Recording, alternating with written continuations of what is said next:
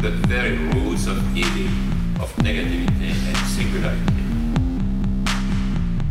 including the ultimate form of singularity, which is outcast, the whole state of things, the pure violence without object anymore. This is the typical violence of information.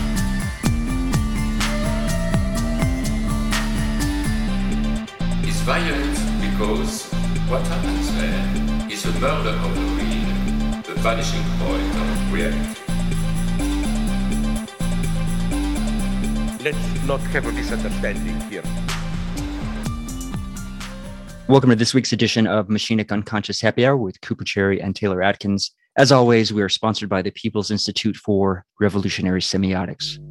Before we introduce today's guest, consider tossing us $1 a month at patreon.com/MUHH, or perhaps consider leaving us a nice iTunes review, perhaps something again like Explain Deleuze to Me. Taylor and I are very proud to bring you all John Rofe, currently at the Melbourne School of Continental Philosophy. He has recently co-translated Raymond Rouet's The Genesis of Living Forms and has published books on Badiou's Deleuze, A Guide to Deleuze's Empiricism and Subjectivity, a book on the philosophy of the market entitled Abstract Market Theory, and most recently a book on the works of Gilles Deleuze from 1953 to 1969. John, welcome to the Happy Hour. And I just want to say, first of all, that the Abstract Markets Philosophy book was amazing. It was really good. I've very thoroughly enjoyed that work. So kudos to you for I your hard appreciate work. it. Thanks. Thank you very much. Yeah, it's a pleasure to be here and to talk with you about all these great thinkers. We always like to do this, and this is kind of a good way to get into the show. You mentioned a little bit about an encounter.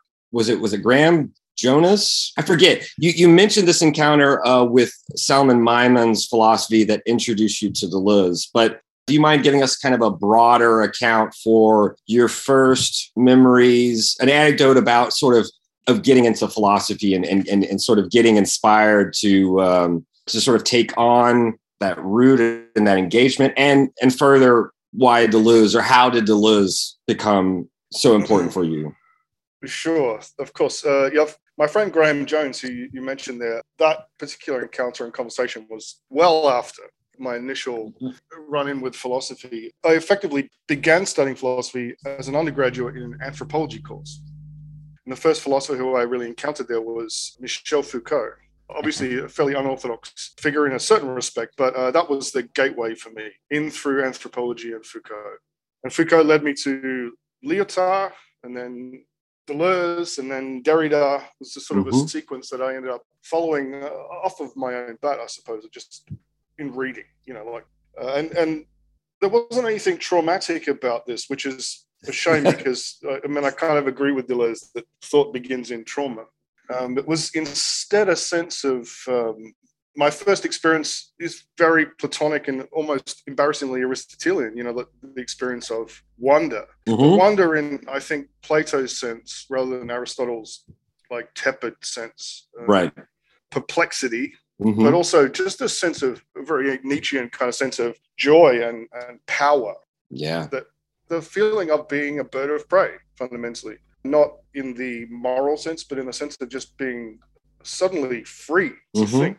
And thought itself being this vector or power that was more than me, and caught me up in a movement. And so that's my kind of the primal scene of my encounter with philosophy. A positive one, but since then it's been, it's descended into misery and perplexity in a more kind of substantive way. Since then, not really thanks to these four figures who were, as a friend of mine likes to joke, my forefathers. Derrida, Deleuze, but just the philosophy is difficult. And the social and institutional context today in philosophy is menacing and demoralizing. And so the sequence that I just outlined was the sequence of my own reading fundamentally and drifting attention. I studied an honours year in Australia anyway. The honours year is like a fourth year at the end of a bachelor's degree. Honours year writing about Derrida and translation. Oh. And I was kind of fixated. I was a good Derridian monk in But then, like the literal night that I submitted my thesis, on Derrida, I drifted through a very famous bookshop here in Melbourne called Readings and thought, well, I've got like $15 in my bank account still. Can I get a book to celebrate? Right. And Deleuze's little book on Spinoza, Practical Philosophy, was just within reach. And that was the beginning of the end of my monastic Derridian existence, basically.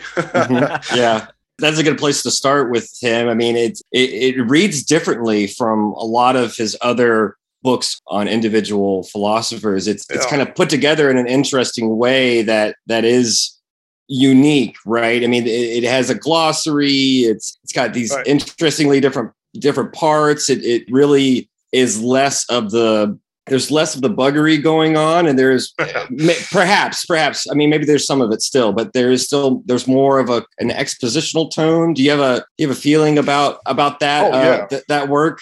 Yeah, I mean, I think that's quite right. It begins with this amazing biography of Spinoza, right? Like 6 or 7 pages, which ends with this. I still find it just like cripplingly moving to this day, reading this. Him talking about Spinoza's rejection of the negative. Yes. Against Hegel's critique of Spinoza that he did not discover the power of the negative, he had enough faith in affirmation and the positive, and then reiterates this kind of beautiful ethical sort of Spinoza-Nietzsche equation idea of the thing that Spinoza was against everything that denigrated life. Yes. Idea.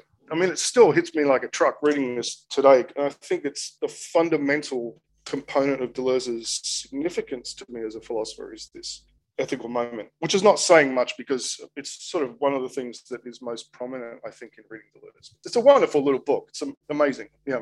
This is something that we talked to with Daniel Smith about, when Deleuze passed, Michel Serres, he's reflecting on this. This is one of those moments that hits me like a truck too, where he's like, there's no way Deleuze would have done that. He wouldn't have committed suicide. He went to get a breath of fresh air, something like this, because it's totally against his philosophy of affirmation. And we learned in that discussion was that, Dan had an encounter with a pulmonary specialist, and the fact that a lot of these medical wards either have their windows barred or they're on the first floor precisely because this is a common occurrence. And that was something that I didn't know. And that, because for the longest time, besides Serres' quasi-sentimental reflections on Deleuze's untimely death, it kind of always had been talked about as a suicide. But, putting that in context and thinking about his philosophy, as you're saying, not that one can't choose to do such a thing, but that it seems that little tidbit, that little anecdote, which probably is based in some sort of fact, that kind of reiterates your point about this continual, commitment to a kind of affirmation. Not to get into the weeds too much, but I mean, I'm not convinced by that Serres kind of concern. I think Dan's point is quite right.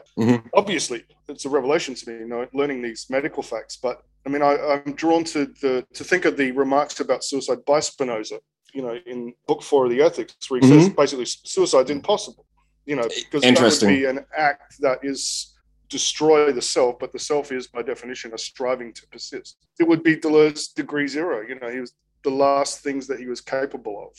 It's not suicide per se, it's simply the ending of the trajectory of action. I like that. That's well said, because you're right, because there's a passivity, there's that reactive force to it that seems, as you said, rightly, that would contradict this principle, the conatos, or however you want to put it. Right, exactly, yeah. Obviously, the word suicide is very loaded.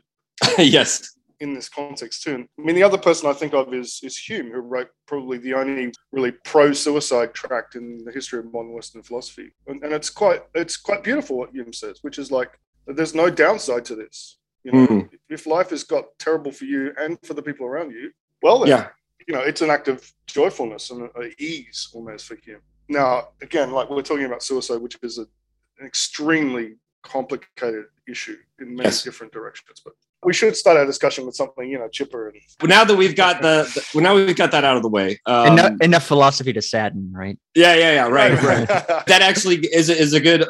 That was one of the, before we get to Cooper's question, that was one of the follow-ups I had, was as the epigraph you choose. This is a kind of phrase that the point that Deleuze makes. I see it reiterated a lot, and you put it as kind of the epigraph for your volume, the volume 1 of the works of Gilles Deleuze. This notion that philosophy that doesn't sadden anyone, that it's not worth anything. I've talked to friends about this, where the stupidity that is supposed to be harmed is not necessarily the same thing as, for example, the transcendental idiot or things like this. There's something, I wonder about your take on this line about philosophy's role is to sadden, it's to harm stupidity, and how you read that. I think of it as a kind of a celebrated, famous quote from Nietzsche in Philosophy. Do you have a take on this? Yeah, absolutely. I mean, it's very striking, first of all, that Deleuze would say anything like this. Right. In a book that's sort of like bent against the figure of the negative. Right. He's just perpetually hammering on Hegel, negativity, slave morality. And then right in the middle of the book, the only use of philosophy is to sadden, attrister. I had to look up the French because I was sure that it had been mistranslated. But why put it at the front of this book? Well, in part as a challenge, a challenge to our habits of reading Deleuze. Like one of the problems with reading Deleuze is that you get this sense, or you learn and you read that Deleuze is about affirmation and living. And that's a way of sometimes avoiding some of the things that he says about sadness, about harming, about the death drive. Yeah. The first half of his work, And so I put it there in a way as a kind of way of refreshing the palate, if I can put it like that, so that we can come back to Deleuze fresh and setting some of our presuppositions aside. That was part of the idea. The other is that, it to me is the only universally acceptable definition of philosophy. Anyone that disagrees with that, I don't want to talk to that person at all ever again. That's the end of the conversation. Now, you rightly point out that the issue of stupidity is complicated, right? Yes. Here, Deleuze uses the same word here, bêtise. Yes. Animality, as he does in difference and repetition. But in difference and repetition, as you say, there's two senses to the word stupidity, right? Yes. One is this kind of the stupidity of opinion, doxa. And the other is this transcendental stupidity of thought. So thought really has these two poles of stupidity. We tend to just daily move through the stupidity of opinion, no thinking. And then when we have an encounter with something that forces us to think, we're flung into the other direction, and that now we are gripped with the fact that there is no thinking yet. I must think, and yet I cannot. This kind of like moment of the genesis of thought, So thought, there's two kinds of idiots. One of them is easier to deal with than the other, but thinking, insofar as it exists, begins with this second transcendental sense of the idiot. It's kind of interesting and complicated structure, of a sort of a psychogenetic structure, if you like. I like how you put this because it calls into question some of these received notions that we get from, at the very least, from Descartes and Kant, right, on good sense and common sense, as though thinking were sort of universally possessed and sort of well distributed, and as though it were a thing that doesn't really need to be, that one has to presuppose sort of as a faculty. Whereas Deleuze is calling that into question because it is for him about isolating this genetic element. That's one of the keys that, at least again in this early work, that's one of the keys that is put to the foreground, is the transcendental idiot does have this positive function as opposed to a purely negative one. So that's kind of what I was thinking about with harming stupidity, where the stupidity would be that of opinion, but also that of what would be states of dominant powers that obviously would, just as a side, I think of Charles I, I believe, either did or wanted to outlaw coffee houses that were becoming popular because caffeine stimulates, it gets people talking, and then ideas start to be generated. And so, think you can't let people think too much. I guess that was kind of why I like that you put that at the front of your book. And it is kind of to call into question that we already sort of know. We already have the presuppositions, objective or subjective, about what it means to think, what it means to philosophize, even what Deleuze is doing. I think that's very important to recognize, that just reading Deleuze or going to a Deleuze study conference doesn't sort of like make you immune to the stupidity he's talking about. It's another possible form of it, Now, look, this does actually bring us back to one of your earlier questions about Maimon, sort of the next step, I suppose, that I put that thing at the front of the book also as a reproach to myself, really, for having gone along with a certain kind of cliched image of Deleuze for such a long time. And as you mentioned in the introduction to that book, I shout out my friend Graham Jones, who's a wonderful Deleuze scholar and unfortunately little known today. His PhD thesis, which I think he submitted in 2002, was just this kind of still like material in it that people are catching up with. Interesting. It's sort of oriented around the conviction that there is this kind of Maimonian, Solomon Maimon core to Deleuze's project in difference and repetition. And what makes that stand out, Maimon, is this genetic ambition that you've just touched on. Yes. Deleuze is a post-Kantian transcendental genetic thinker inspired by Maimon. For a long time, I used to quip that if you understand Maimon and Freud, you're pretty much going to have a handle on all of Deleuze up to 69. And I think that's basically still true. I mean, Maimon packs in, Kant, packs in Leibniz and the calculus, packs in Spinoza, but with this genetic accent or ambition. It's interesting, too, that I believe Kant read and at least in letters discussed Maimon's work and was fascinated, but perhaps not necessarily convinced, or maybe was repressing a little bit about this thinker that might have already challenged his system, kind of right in the midst of it. No, I mean that's true. Kant was was subject to a hail of criticism when the Critique of Reason came out, and his friend Marcus Hertz sends him a copy of Maimon's essay on transcendental philosophy, and Kant is getting old at this point and probably didn't like his friend sending him a giant unsolicited book in the mail.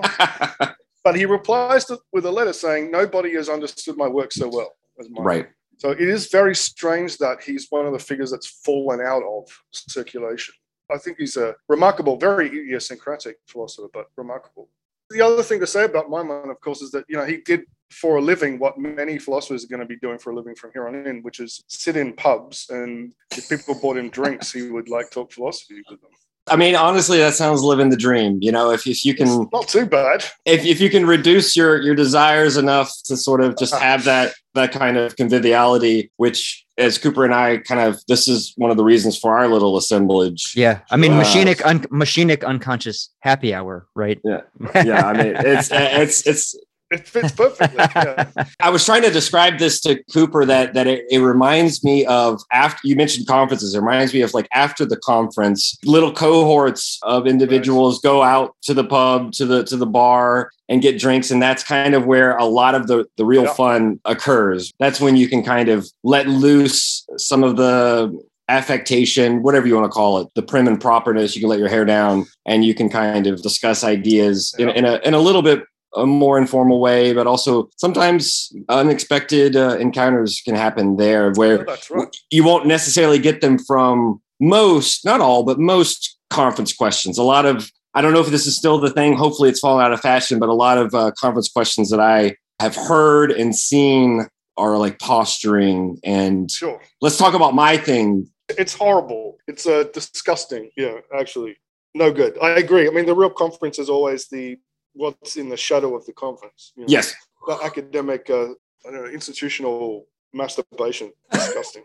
Cooper had a good question that I wasn't thinking about, but I thought that it would be worth jumping into abstract market theory. As Cooper said, he really enjoyed that book. And I thought that I was blown away by thinking about Meillassoux, for example, or Rouillet in this context. And I loved that. But Coop, take over, my good friend. Perhaps we should even start out by excavating perhaps the genesis of why you decided to tackle this project for starters.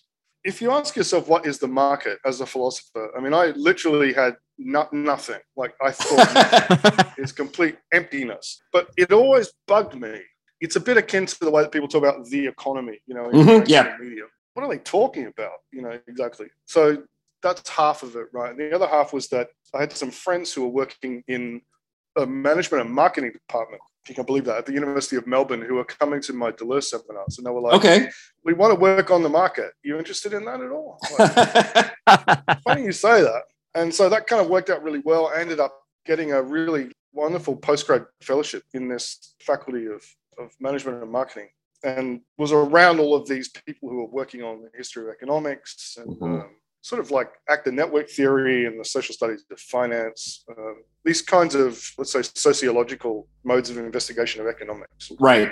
And so that was extremely rich I guess the third thing would be my encounter with the work of Eli Ayash, who's kind of central to the setting the project up. And he's a philosopher, but he works at a derivatives software firm based on ITO 33 in Paris that writes software for banks to use in pricing and trading derivatives. And so his book, The Blank Swan, Blank, The Blank Swan, gave me the first kind of step in the right direction. I think what I really enjoy about the book was how you sort of apply all these Deleuzian concepts to the market. It really just kind of helps ground them for someone like myself who's in sort of still in my philosophical apprenticeship, let's say.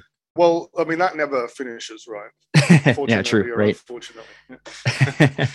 Indeed. Along with that, I think my first question was that I've been sort of wrestling with today was, would you consider the market or markets rather to be like an abstract machine, or would it be more like an assemblage? Because my take was, it feels like, again, being somewhat of a novice with Deleuze, because there's what's the primary function of the market would be to calculate price ultimately. So I think that lends itself to at least the appearance of a type of machinism, but I'm not so well grounded there.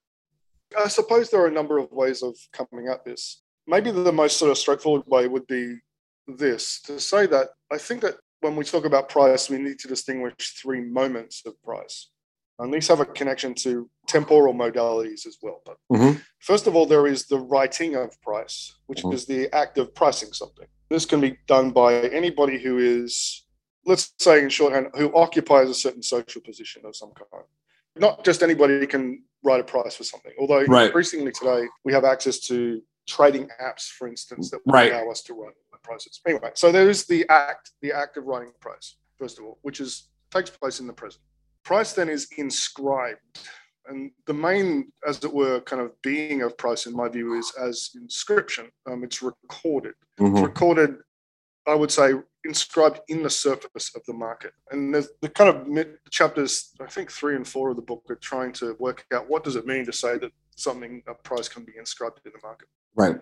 So that price, sort of, as it were, is latent. It insists or subsists at that level as a kind of memory of pricing, if I can put it like that. Then there's the third moment, which is what I call the realization of price. May not be a good word. When we see a price, for instance, even if we just go into a supermarket and you see the price of milk on the shelf, we take the price there in terms of value. So we realize the price as value, or we could say, I think, we misrecognize price as value. We, as embedded in a social practice, we can't treat price as pure quantity. So when we confront it, we, as it were, interpret it, make sense of it in terms of value. And this, to me, is one of the constitutive functions of capitalism, is to systematically obscure the difference between price and value. And that's not necessarily a strictly negative thing. It's sort of productive in its way. It forces us. The price, in a sense, is like a problem in Deleuze's sense. We're forced to resolve the problem, to make sense of it. And in this sense, the price sort of opens up towards the future, because it adds something to our experience of social reality that can't be made sense of in current terms. We have to create a value for the price. And this is the third mode, if you like. And this is obviously just going on all the time. All three of these things parallel with one another.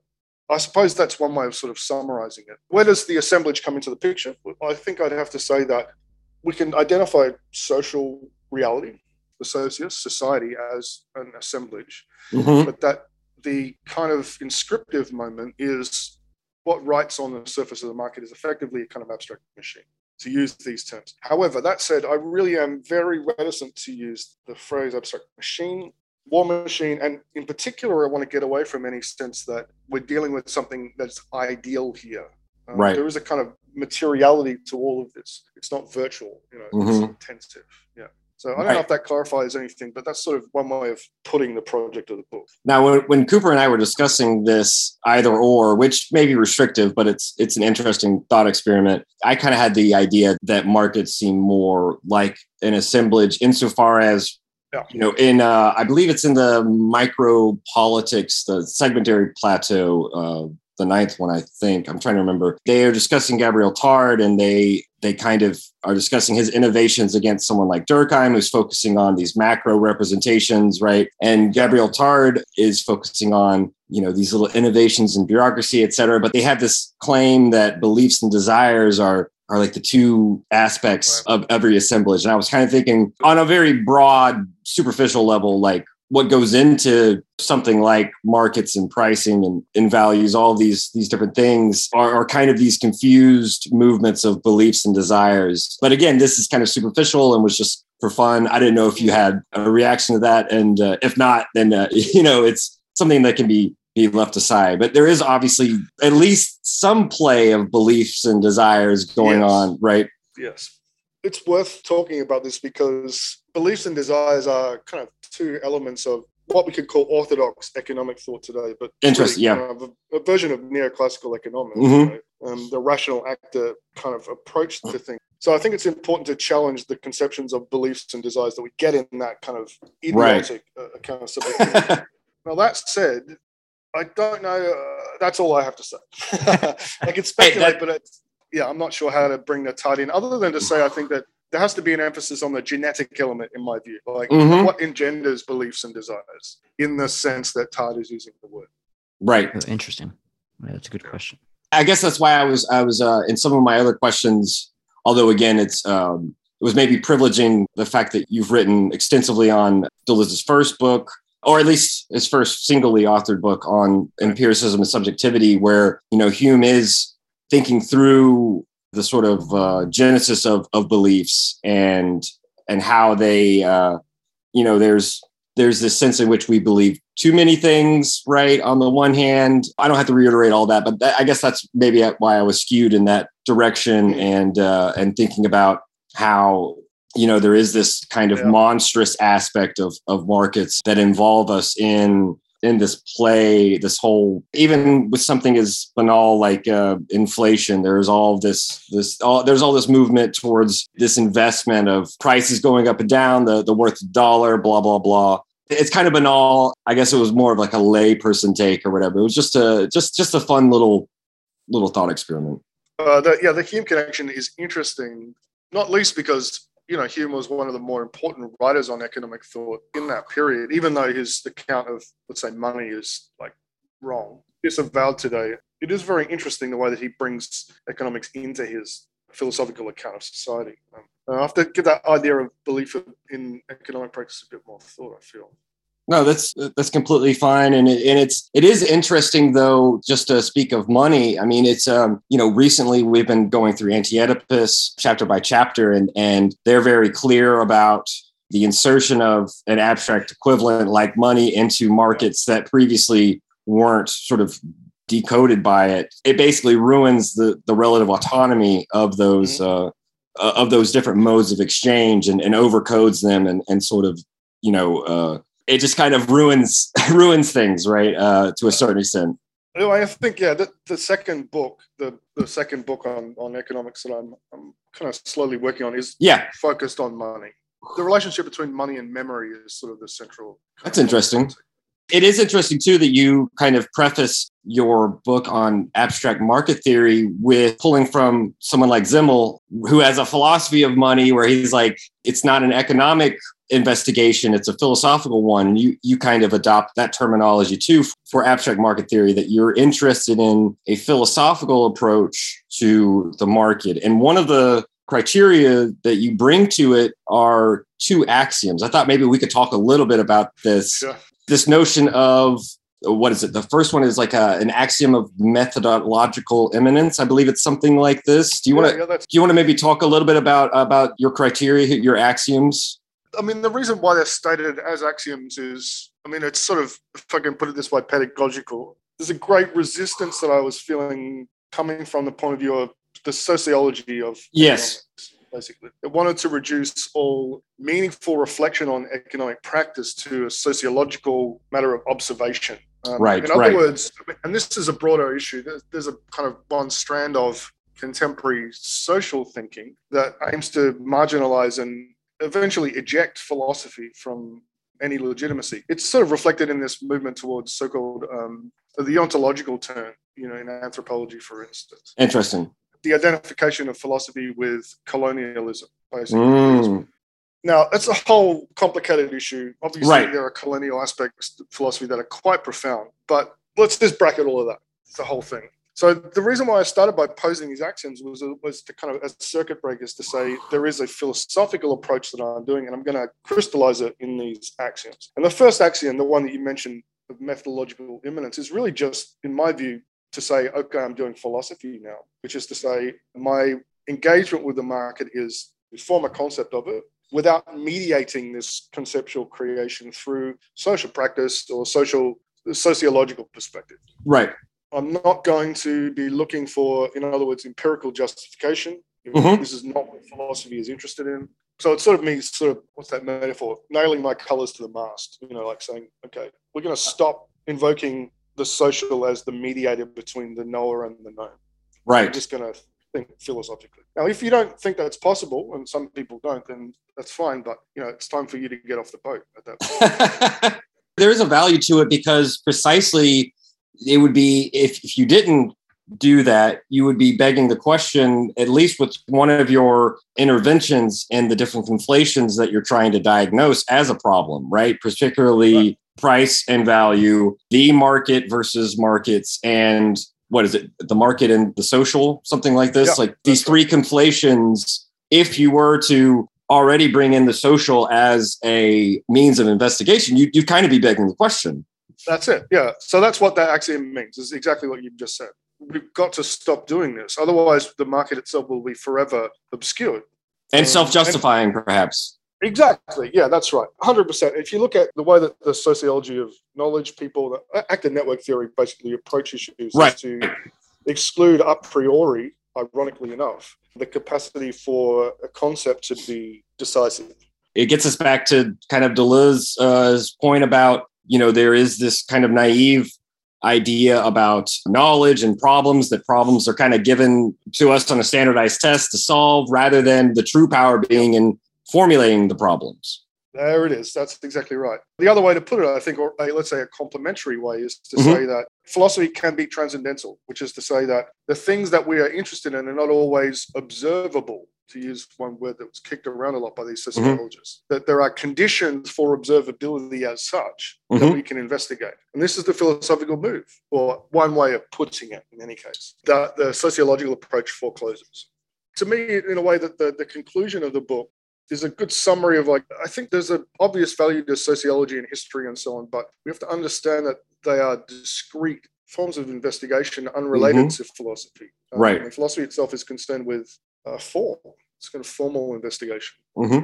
This is good. And just a last question, before not to belabor the point, but the second axiom that follows, I just wonder about, you kind of say that everything that belongs to the market is going to be sort of at stake here. I wondered, I wasn't exactly sure maybe why that was necessary to state after the methodological immanence, but perhaps you can kind of unpack exactly what you mean by that. And I suppose the follow-up, if you would rather kind of say that it does necessarily follow, what exactly abstract means to you. And I believe I had the quote here. It was something about...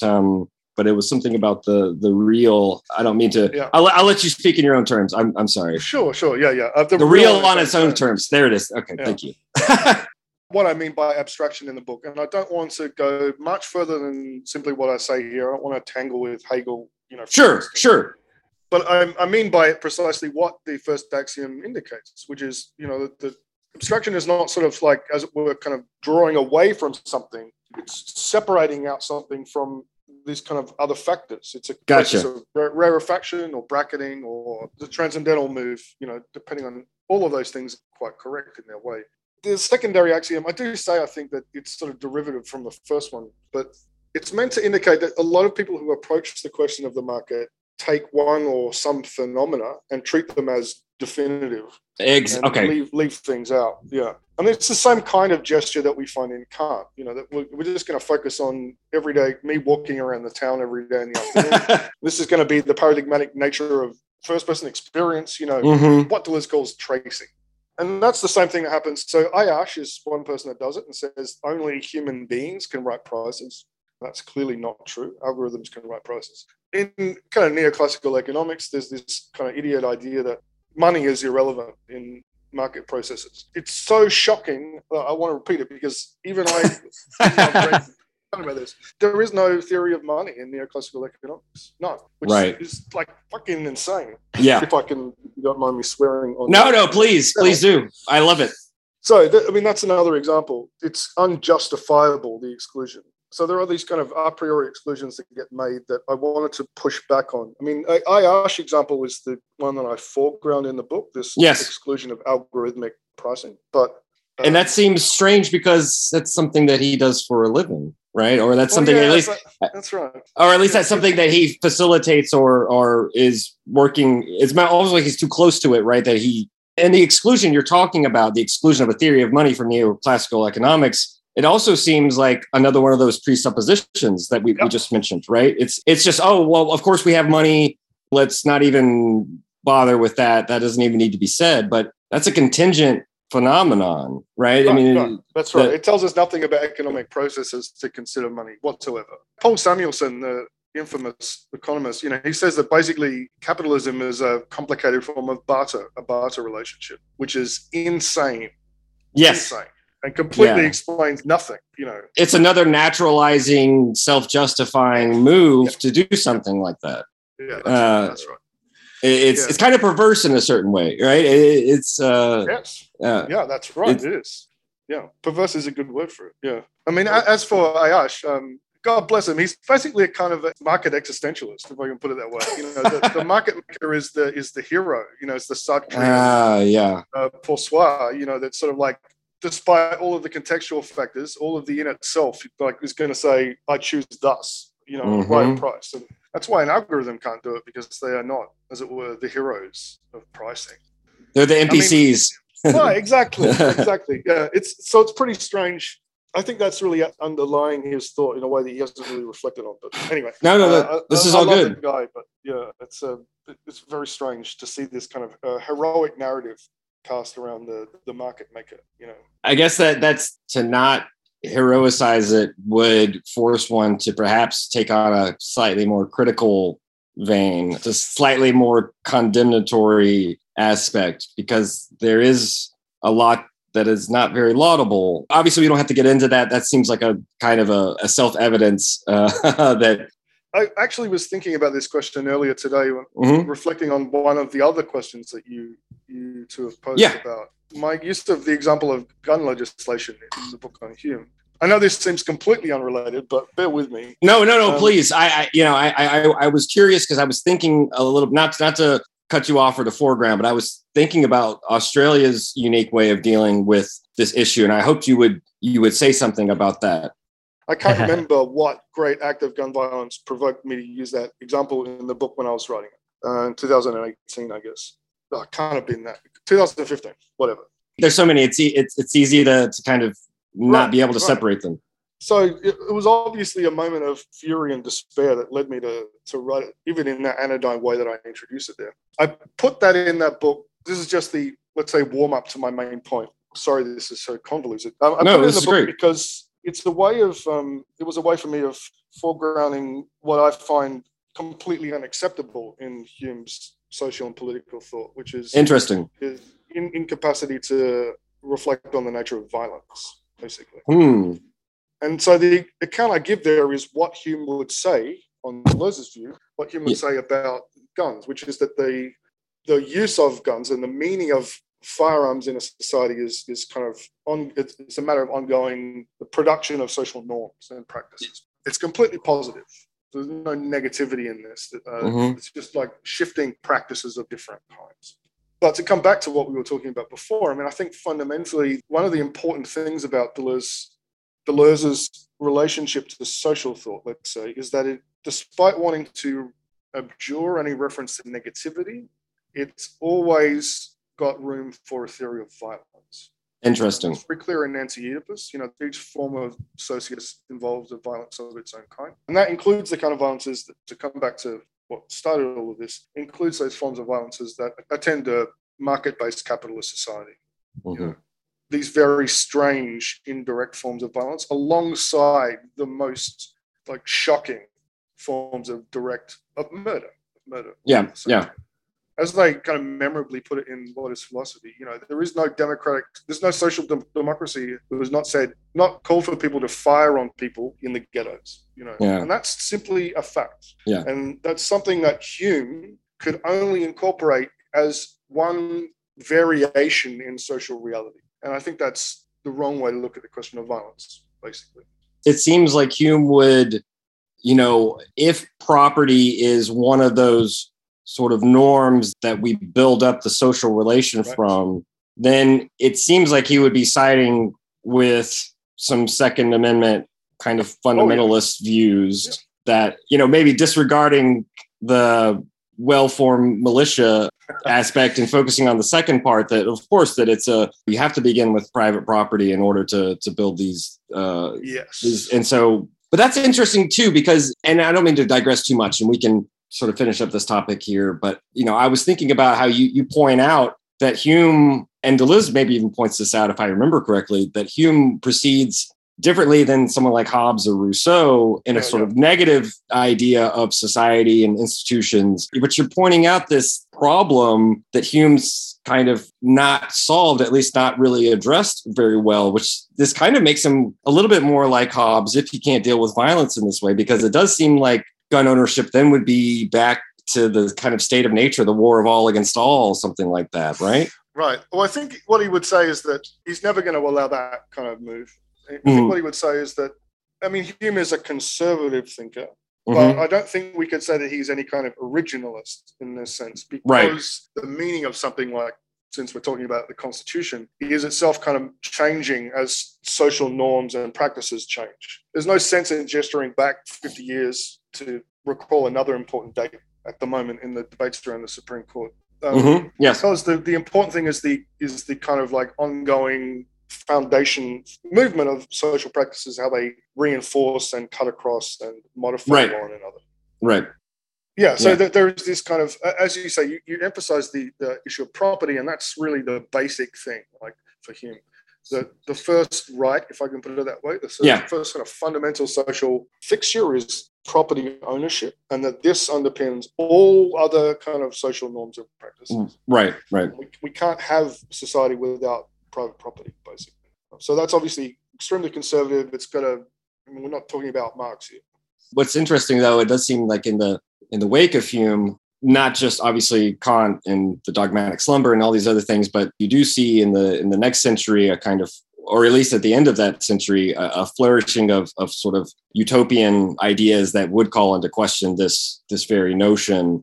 And I think that this is part of one of the benefits of chapter 3 of Anti-Oedipus, with historicizing and doing a genealogy of different forms of social machines and ways of organizing, is precisely calling into question this seemingly basic fact or axiom that you have to have private property to have a society or a socius. And I think that that's obviously a kind of historical blind spot, right, for Hume. The problem, of course, is not if that is true, you know, like, let's recall, I mean, he was most famous in his life for writing a massive history of England. You know, and it's also because of the way that Hume understands experience, you know, like an object is a kind of stabilized collection of impressions and ideas. Right.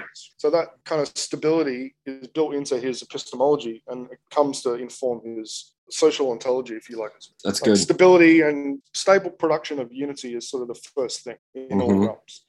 Now we can get back to your book on abstract market theory. I know that, Coop, you had some more interesting things in our notes. I might rely on you to help me maybe perhaps formulate an actual question here. But as someone who is both fascinated by time and cinema, and I know that you spent an entire chapter from the book on temporality. So I was just kind of curious, perhaps discussing a little bit about what you drew from the cinema works, because I feel like Bergson too is going to be a major part of this temporality element as well.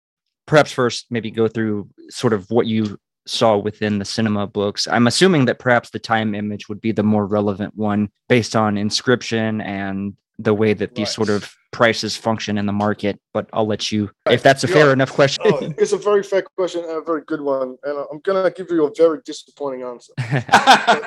Let me start by saying that I love the cinema books. I love them. They are insane. And they made the cinema new. It's a completely different experience now. I don't know what I thought it was before, but they really matter to me. And there is, by the way, a very interesting discussion of money earlier in cinema too as well. With this very strange analysis where Deleuze says, what does it mean when there is a screen within a screen? Like, what does it mean when there's a television playing something in a movie? Interesting. It's like, well, it's about money, which is like, what? What are you talking about? Anyway, it's a complicated argument, but interesting. Bracket that. So the elements from the cinema books that reinforced the understanding of time that I deployed were really from Cinema One. Okay. And Bergson's notion of habituated temporality. This will become more clear in the second book, assuming that I finish it. Really, the thing that's important, I mean, here Bergson, in the way I think very much is like a Merleau-Ponty avant la lettre. Like the things that he's saying are basically that temporality is bodily habituated, and that as a result, the way that we perceive the world is filtered through this kind of habituated temporality. And this is the idea of the perception image as subtraction, a subtracted image. The really insignificant thinker of time in abstract market theory is Freud. I'll just say it. It's right. Freud. Yeah. Freud's an account of time in the unconscious and the idea of screen memories. The idea of memory itself is something that is produced rather than about recollection per se. Right. So there is definitely an overlap and a connection with Bergson there. But that's the disappointing answer, that really there's no deep time, there's no virtual element in the analysis of the market. I don't think that we need to invoke that necessarily. Perhaps this is why you mentioned earlier that in your next book, again, as you said, if you complete it, God willing, and all this, you mentioned that memory and money are going to be a focus. So is that going to be something that you elaborate further? It's kind of this question, because you're right about the way that Freud functions in I can't remember if it was chapter 3 or 4, the question of writing. And this also links up with Nietzsche too. He has a kind of interesting way of thinking about this, kind of like Freud, where if there weren't two different systems, right? If there wasn't the conscious, preconscious system, the sort of perceptual system, and then the traces left in the unconscious, if everything was sort of, jammed together on the perceptual field, we wouldn't have space for the new impressions, right? So there is something interesting about temporality with Freud. Yeah. That's great, because I was just thinking about how you discussed the mystic writing pad. The unconscious absorbs all the information, and that's where the habituation comes in. And maybe we should even discuss habituation for the audience. I always give the example of, it's like when you move to a new city and your route home from work or whatever. It's at first you're taking in all the sensory experience. Everything's new, but eventually over time you begin to, it sort of like, I don't even know the word. It's kind of becomes a blur. You're not really nature. You're not really taking in all of the sensory. You're sort of only focusing on aspects of that, which makes total sense with reference to the cinema, because that same process, right? Because the camera is subtracting from the totality of reality, which I think that's just great. That's 100% right. 100%. I agree completely. What you both said, Dan, is spot on, I think. And this is the terrain for me. The mystic writing pattern analysis. Freud's basic idea that there must be two systems for the reason that you've just indicated. Again, like Nietzsche's account of the two systems is motivated by an historical kind of approach. Like, how did we breed an animal that could make a promise? Yes. That's the great question of the essay 2 of the genealogy of morality. So there are two registers of memory. Arguably, we can say there's three, in the sense that there is what Freud calls a preconscious memory as well, like easily recollectable things. And so all the kind of temporal analysis, it's not really clear in abstract market theory, but in the next book, turns around treating these elements, except for that top level of memory, the preconscious memory, as social memories. That there have to be, as it were, two registers of social memory that undergird. So there's like a serial conditioning of the three layers of memory undergird conscious experience. Yeah. So my conscious experience of this can here is undergirded by preconscious memory, which is mine, if you like. And this is itself informed and modified by what Nietzsche calls it the memory of words, this kind of promising memory. And underneath that is the memory of traces. Now, that's just the market for me. So the market, anyway, this gets very complicated very quickly, but those are the kind of, that's the idea, is to kind of pack in this analysis. The other figure here is Bernhard Stiegler, and Stiegler's idea of a epiphylogenetic memory, or a technological memory, which is, to me, what money is. I mean, money is the technology of memory, among other things, but it has this aspect. Again, to come back to the boring aspect of the answer, I don't think we need to invoke the memory in the Bergsonian sense here. And this is one reason why I think cinema, as Deleuze describes it, is so profoundly transformative, is because it interrupts all this whole apparatus of memory, this complicated social productive mechanism, with something which is completely impassive, useless, to say not commodifiable, interrupts habit and interrupts the structuring of memory and recollection that all social forms make use of, in particular capitalism. This notion of social memory is interesting to me because the first thing that pops into my head, maybe this is weird, is and I only kind of know a little bit about this, but the kind of Mandela effect, right? That there is this interesting social misremembering, supposedly, and I'm not sure how factual or how experimentally verifiable or falsifiable this is, but supposedly there is this, and it's almost conspiracy theory bordering, right? Because it's this interesting, supposedly social phenomenon of sort of misremembering events or dates, or I'm not quite convinced by it, especially looking at some of the prime examples, obviously. The Berenstein Bears. Yeah, it's stuff like that. Like, I think it's almost more of a social media phenomenon that's like, that maybe is. Yeah, it's kind of like an urban legend sort of aspect to it. I will say that I remember Berenstein Bears with spelled EIN. So for whatever that's worth. Sure. I don't think we need to necessarily construe any of this in negative terms again. Interesting. Yeah. A little bit touch back on Hume. Like what we remember is always affected by social processes. I mean, this is something that I think Stiegler is so good on, like my memories of how to walk home, to come back to this idea of, your familiarity with the city, are themselves underpinned by, like they're embedded in a kind of biological memory as well. Like memory, like my body itself, the genetic memory that supports the deployment of habituated kind of bodily agency and so on. But these two are also themselves affected by mediatized memory.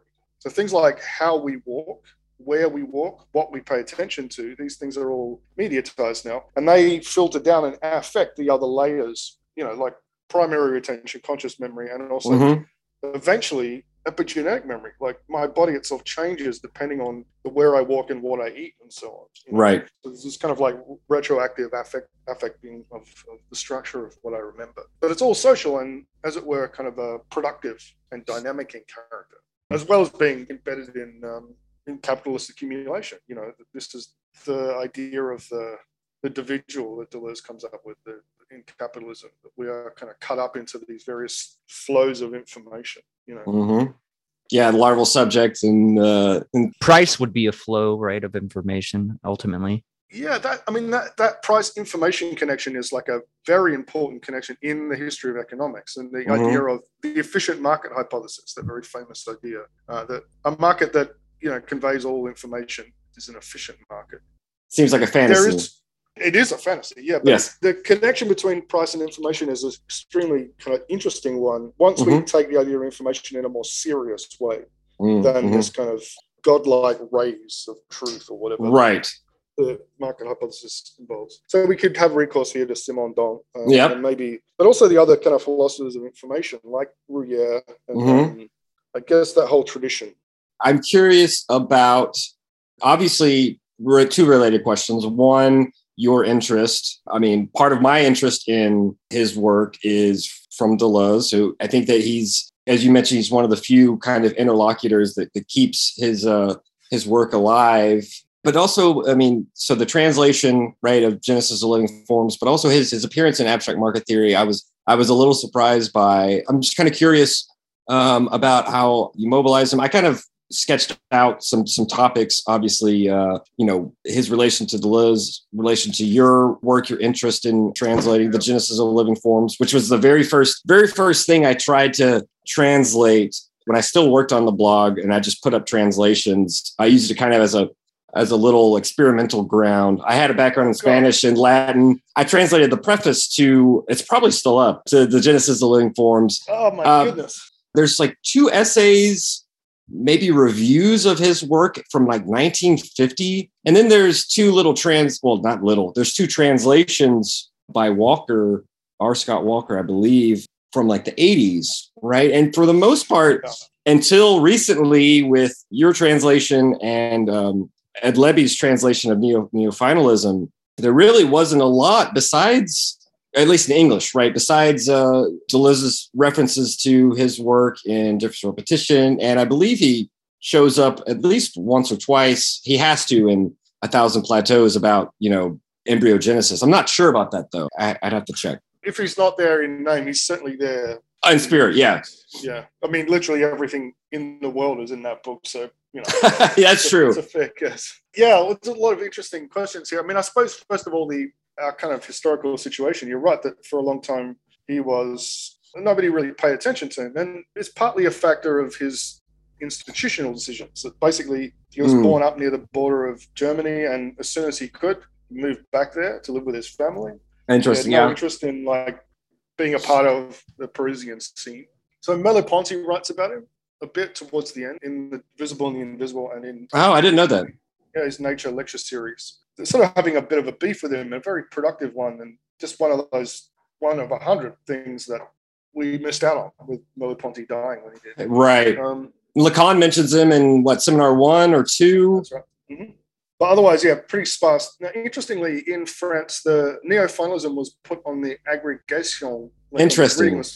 For philosophy, for 3 years or something, maybe 5 years ago. So. Oh, okay. Yeah. Yeah, it's a bit kicking around in France at the moment. There has been some journal issues that have come out, mainly kind of helmed by Anne Sauvignargues, and she's been kind of the one waving the flag anyway. Mm-hmm. And she's written on Simondon as well, and it makes sense. Like if Simondon's kind of having a resurgence, if you want to call it that. I mean, not least of which by Stiegler and his kind of rise to prominence, but also the publication of the full dissertation along with the complements and supplements. And then my little translation, that helps, at least on this side of the pond. I always mention this. I'll mention it again really quickly, just to give you a second to kind of speak more. I've always wanted to translate his little book on the Odyssey. I find it fascinating. He takes this little hypothesis from Samuel Butler that it was written by this young woman. It was written, first of all, that itself is a kind of revelation, but it was written by a young woman who's supposedly like a princess. Perhaps the character of Nausicaa is a reflection of her into the text.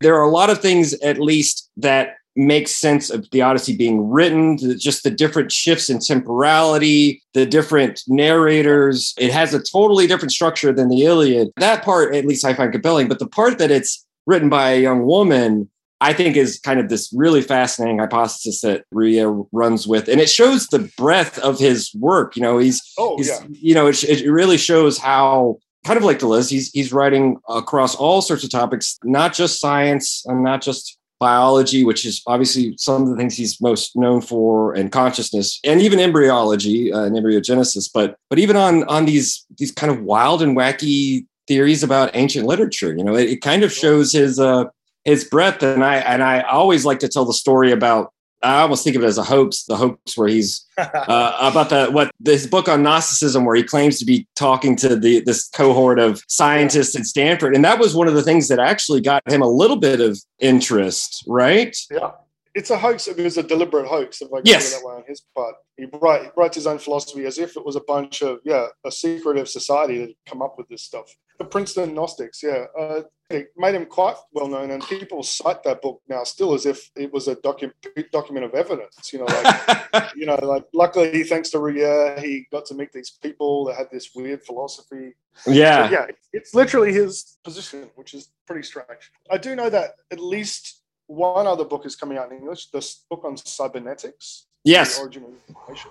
And I think also I have heard rumors of his final posthumous book, The Embryogenesis of the World, might be appearing in English. Rouillé is this kind of bizarre, it's got this quite bizarre idea that everything is a living being, and that to live is to be conscious, and that life extends beyond the barriers that we've placed up, atoms, alive and conscious, and that fundamentally that the experience that every living being has of the world is auto-affective, that there isn't really a perception of the outside world, sort of Leibnizian, It sounds extremely strange, right? But it's based in his very thorough understanding of 20th century science, quantum mechanics, and developments in embryology and so on. So there's this kind of weird clash between all this scientific evidence, animal behavior studies, and this very strange sort of 17th century seeming philosophy of the monad, almost. Quite remarkable. But Deleuze picks it up because he's, I think, fundamentally interested in the way that Rouillère accounts for, let's say, the structure of perception. These kind of individuated processes within the being.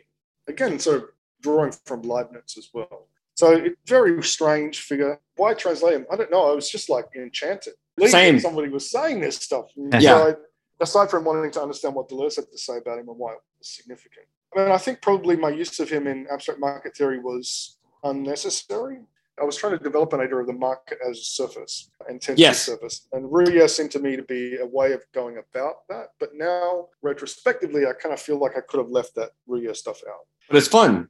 It's fun. It makes sense. And I was also thinking about the fact that he even has a book, at least one. I'm trying to remember all the titles he has in his bibliography. It's pretty long. He has at least one book on value, and he's got at least an essay or two on axiology, right? Which I think makes him pretty important. As you said, not necessary, but again, fun and very enlightening of what you're working through. So. Yeah, I think that's right for me. And I think also for Deleuze too. There's an essay, one of the essays on axiology is cited by Deleuze in Difference and Repetition. And you're right, there's a book called Theory of Values as well, sort of a bit later on. And just to jump into Different Repetition for a second, we can stick a toe in this notion about depth and its primacy without necessarily putting you on the spot. I'm trying to relate this to a point that I think maybe I had conflated and confused even as recently as a couple of weeks ago when Cooper and I were talking.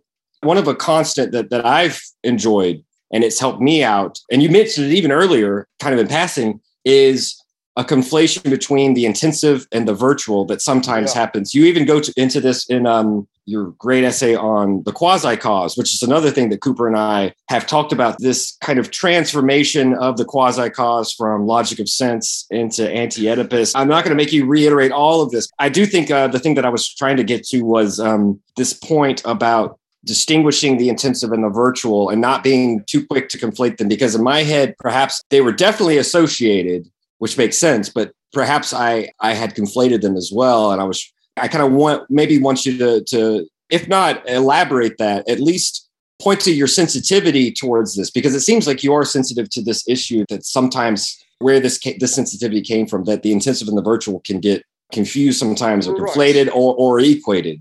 Yeah, it's a very vexed issue. I guess the first thing I'll say is that the reason why it's so easy to conflate them, I think, has to do with the English reception of Deleuze's work. Interesting. I.e. that Difference and Repetition was only released in English in 1995, right? Yeah, 495, yeah. So we get, first of all, Anti-Oedipus in English, and then Nietzsche and Philosophy and the Kant book. The Kant book is quickly discarded, and then 1,000 Plateaus. And so if you read Anti-Oedipus, Nietzsche and Philosophy, and 1,000 Plateaus, it's very easy to, as it were, focus the attention on the intensive or as affective. Yes. And Okay. Note that the affective is kind of primary, especially in 1,000 Plateaus, with respect to structure. And if you go back to Difference and Repetition and he starts talking about the virtual as that which is prior to extended and qualified reality, right, it's easy to think that there are two terms in the discussion, the actual and the virtual. And so why did I start wondering about this? Well, it really just came from my puzzlement, what? I don't know what to explain. It wasn't because of anything that I can remember. I just that's fine. Banged my head against Difference and Repetition for a long, long time. Yes, of course. And to notice there are seams where this kind of seems like he's switching from one register to another. Right. That said, if you read the chapter 4 on Difference and Repetition, Deleuze is very clear. The virtual is the being of structure, he says. The being of structure. Right. When he talks about intensity, embryos, the intensive individual, these are dynamisms. Right. So how you can't square these two things, I don't think, Yes. easily, and nor should you. But basically, the virtual gives the intensive a structure of a kind. It's a differential structure, Right. not something fixed and transcendent. But we must analyze them separately. So we have mathematics to think about the virtual. We have biology and thermodynamics to think about intensity.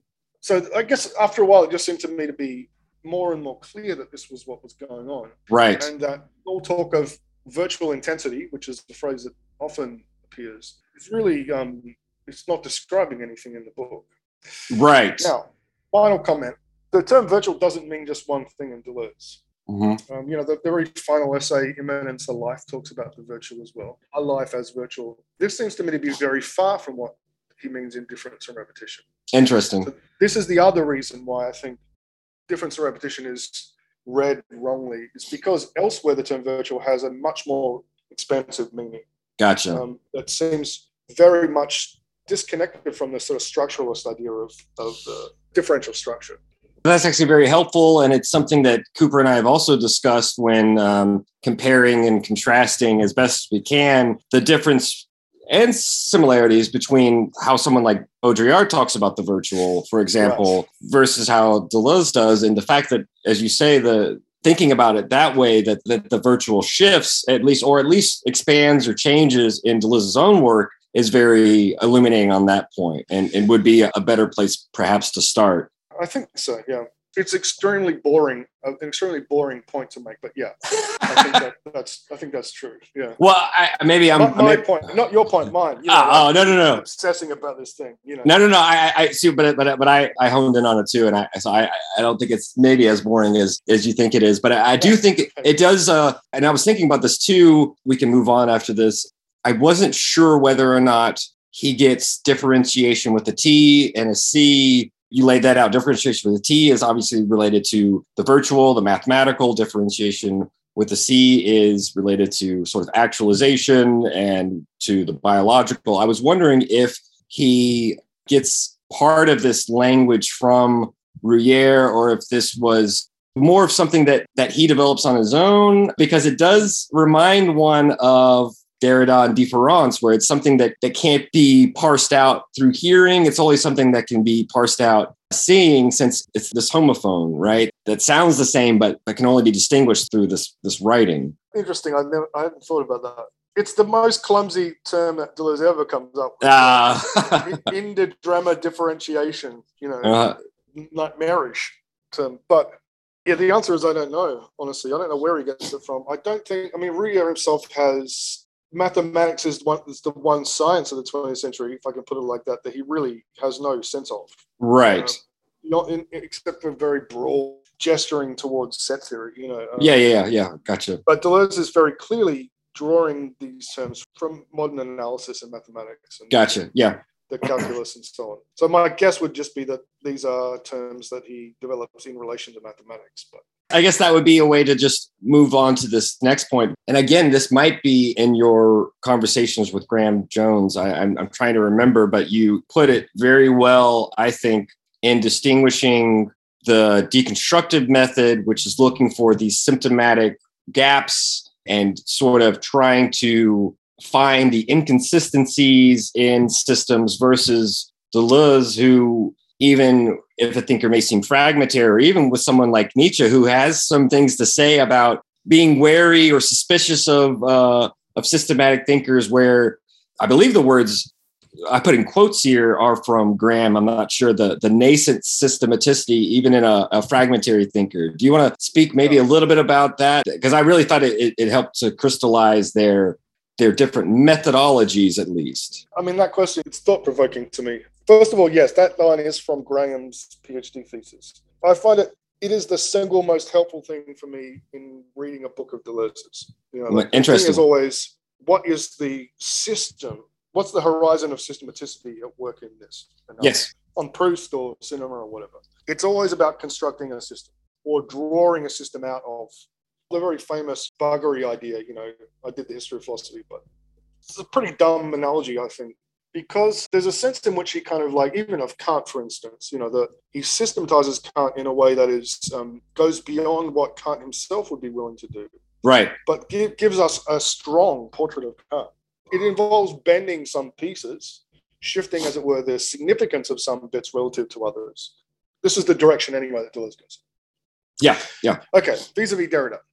I think we have to distinguish here between what Derrida is talking about as a system, or he talks about it as a structure as well. Right. Famous structure, son and player. So he's talking about Western metaphysics and Yes. various instantiations of Western metaphysics. So it is, as it were, that the structure is already there. In Deleuze, on the other hand, we have an idea of the production of a system. Interesting. This idea of heterogenesis. Yes. Like you read Nietzsche, Nietzsche's not systematic, just, I think, it's probably fair to say, at least to some significant degree. Right. But Deleuze produces a system, or Mhm. drives in that direction in reading Nietzsche. And so this is connected to this notion of the system in heterogenesis that Yes. you brought up as well. Derrida does not think it's possible, as it were, to have, I mean, I'm just repeating things that everybody knows about Derrida, right? There is That's fine. no radical creation for Derrida. Right. Creation is impossible, invention is impossible. Nevertheless, ... Standard deconstructive gesture. But for Deleuze, he's just completely uninterested in these questions of Western physics, of the association of system and violence. He thinks both that this is wrong and that he doesn't really care about it. He said it himself, the most innocent of his generation. No concern for these questions. And that's something that I think merits like serious attention. We should take the Derrida-Deleuze distinction very seriously. Presents us with two conceptions of thinking, of philosophy, of philosophical practice. It educates us thinking about this. But it should be obvious I've already decided which side of the fence to fall down. Yeah. In my view, Derrida is an educator, first of all. That when we read Derrida, we learn how to read. We learn how to pay attention in a rigorous way. But if you stop there, that's a mistake. Interesting. I like that. It's like and so we need to go beyond that to put it in my naive way, a kind of productive moment where we think anew, we create something. Yeah. This was something we talked about with Vern Cisney, and he kind of falls on the side of Deleuze as well, although he makes a pretty strong argument for why Derrida's sort of tendency to privilege the negative and why that's important to the motor of deconstruction. He makes a pretty strong argument for why that too has its merits. And I do think, though, it's interesting that one of the things that I really enjoyed in also elaborating their difference, and we can again move on from this, is Derrida's caution or maybe dismissal of philosophy as concept creation, which Deleuze kind of at least elaborates most declaratively in What is Philosophy. Perhaps you're referring to Derrida's obituary for Deleuze. Yes. Where he says, he starts by saying, I don't have any objections to Deleuze, not even virtual ones, which is a story. And then he goes to list two at the end. Yeah, right. Why does he use Artaud's body of the organs the way that he does? And why did he identify philosophy as creation of concepts? And it's for the reason that he does disagree with both of these readings. Derrida's own texts on Artaud are amazing texts on Artaud, including this incredible book on Artaud's drawing, which I can't recommend highly enough. And of course, he doesn't think that concept creation is possible for like a whole ramified series of reasons. Right. Not only that, the level of the concept is already caught up in a kind of the metaphysical system of Western history. And also the creation itself or invention has this kind of possible impossible. I was trying to find a quote and I don't know if it exists, so I may have made it up. Here's the Mandela effect thing going on. Or maybe it's just my individual predilection. I could have sworn Deleuze says somewhere that what he was practicing was metaphysics, or that he considered himself a pure metaphysician. Yeah, he says this a couple of different times. That's right. Gotcha. Yeah. Metaphysics, pure metaphysics, just philosophy in a traditional sense. He says these kinds of things a lot. You might be thinking of the letter to a harsh critic, Jean-Claude Martin. No. Oh, okay. The letter. Okay, gotcha. Yeah, he says it in there as well. That's right. I mean, I agree. There's no reason to denounce this. This sort of touches on some of the other questions that you two have posed as well, which is concerning like postmodern, post-structural. Yeah. These labels. I'm completely indifferent to all of these. These are marketing labels in my view. Right. And they function just like marketing labels in the university. They're not philosophical You know that line, like, there's only two kinds of music, good music and bad music? It's the same in philosophy. There's good philosophy and there's bad philosophy. That's it. Yeah. That's the whole story. We are contemporaries of Plato.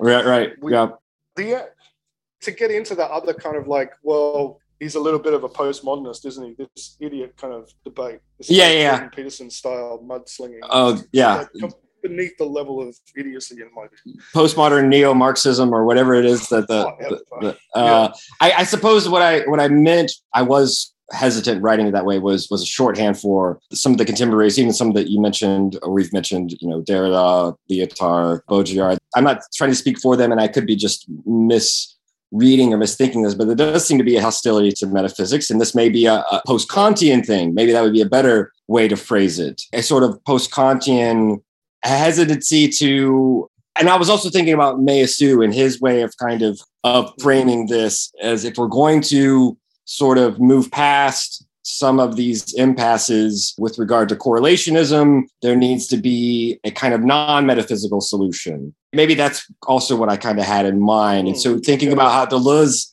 doesn't shy away from this, and even isn't bothered by whether it be the closure of metaphysics or the death of philosophy and all these things. He's not really bothered with this. This kind of maybe reiterates some of the points you've already made, but I suppose that's part of what I was thinking of.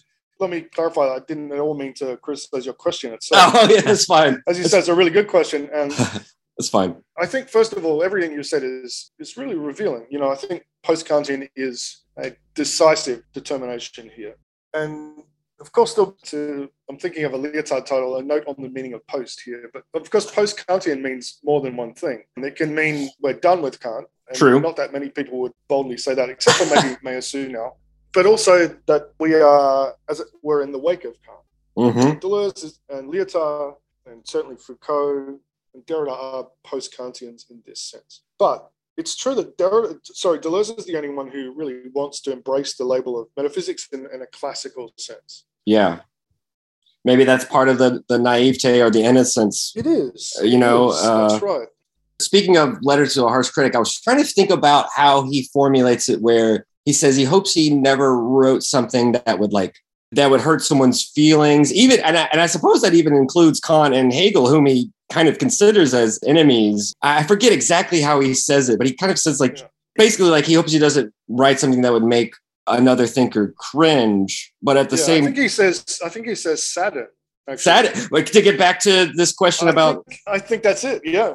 To get back to this question of saddening, I mean, I suppose if philosophy, one aspect of it is, and he has a lot of different definitions of it. Concept creation is just one of them, right? Throughout the works, even with empiricism of subjectivity, it's the theory of what we do, and it even has one where it's about a portraiture. So a lot of times we remember it's about buggering and giving birth to this monstrosity that would yet be the philosopher's own, it couldn't be disowned by them, a sort of bastardization that would be faithful. But there is also this sense of a portraiture. And I think it's like, he doesn't want to make a portrait that would be, I don't know if unrecognizable is the right word, but as you said, doesn't want to be saddening. And that does seem to go back to his innocence and his, even when he's disagreeing with Hegel, he has, for example, in Nietzschean philosophy, right? He has targets in mind, and he has problems that he's trying to highlight rather than being polemical, like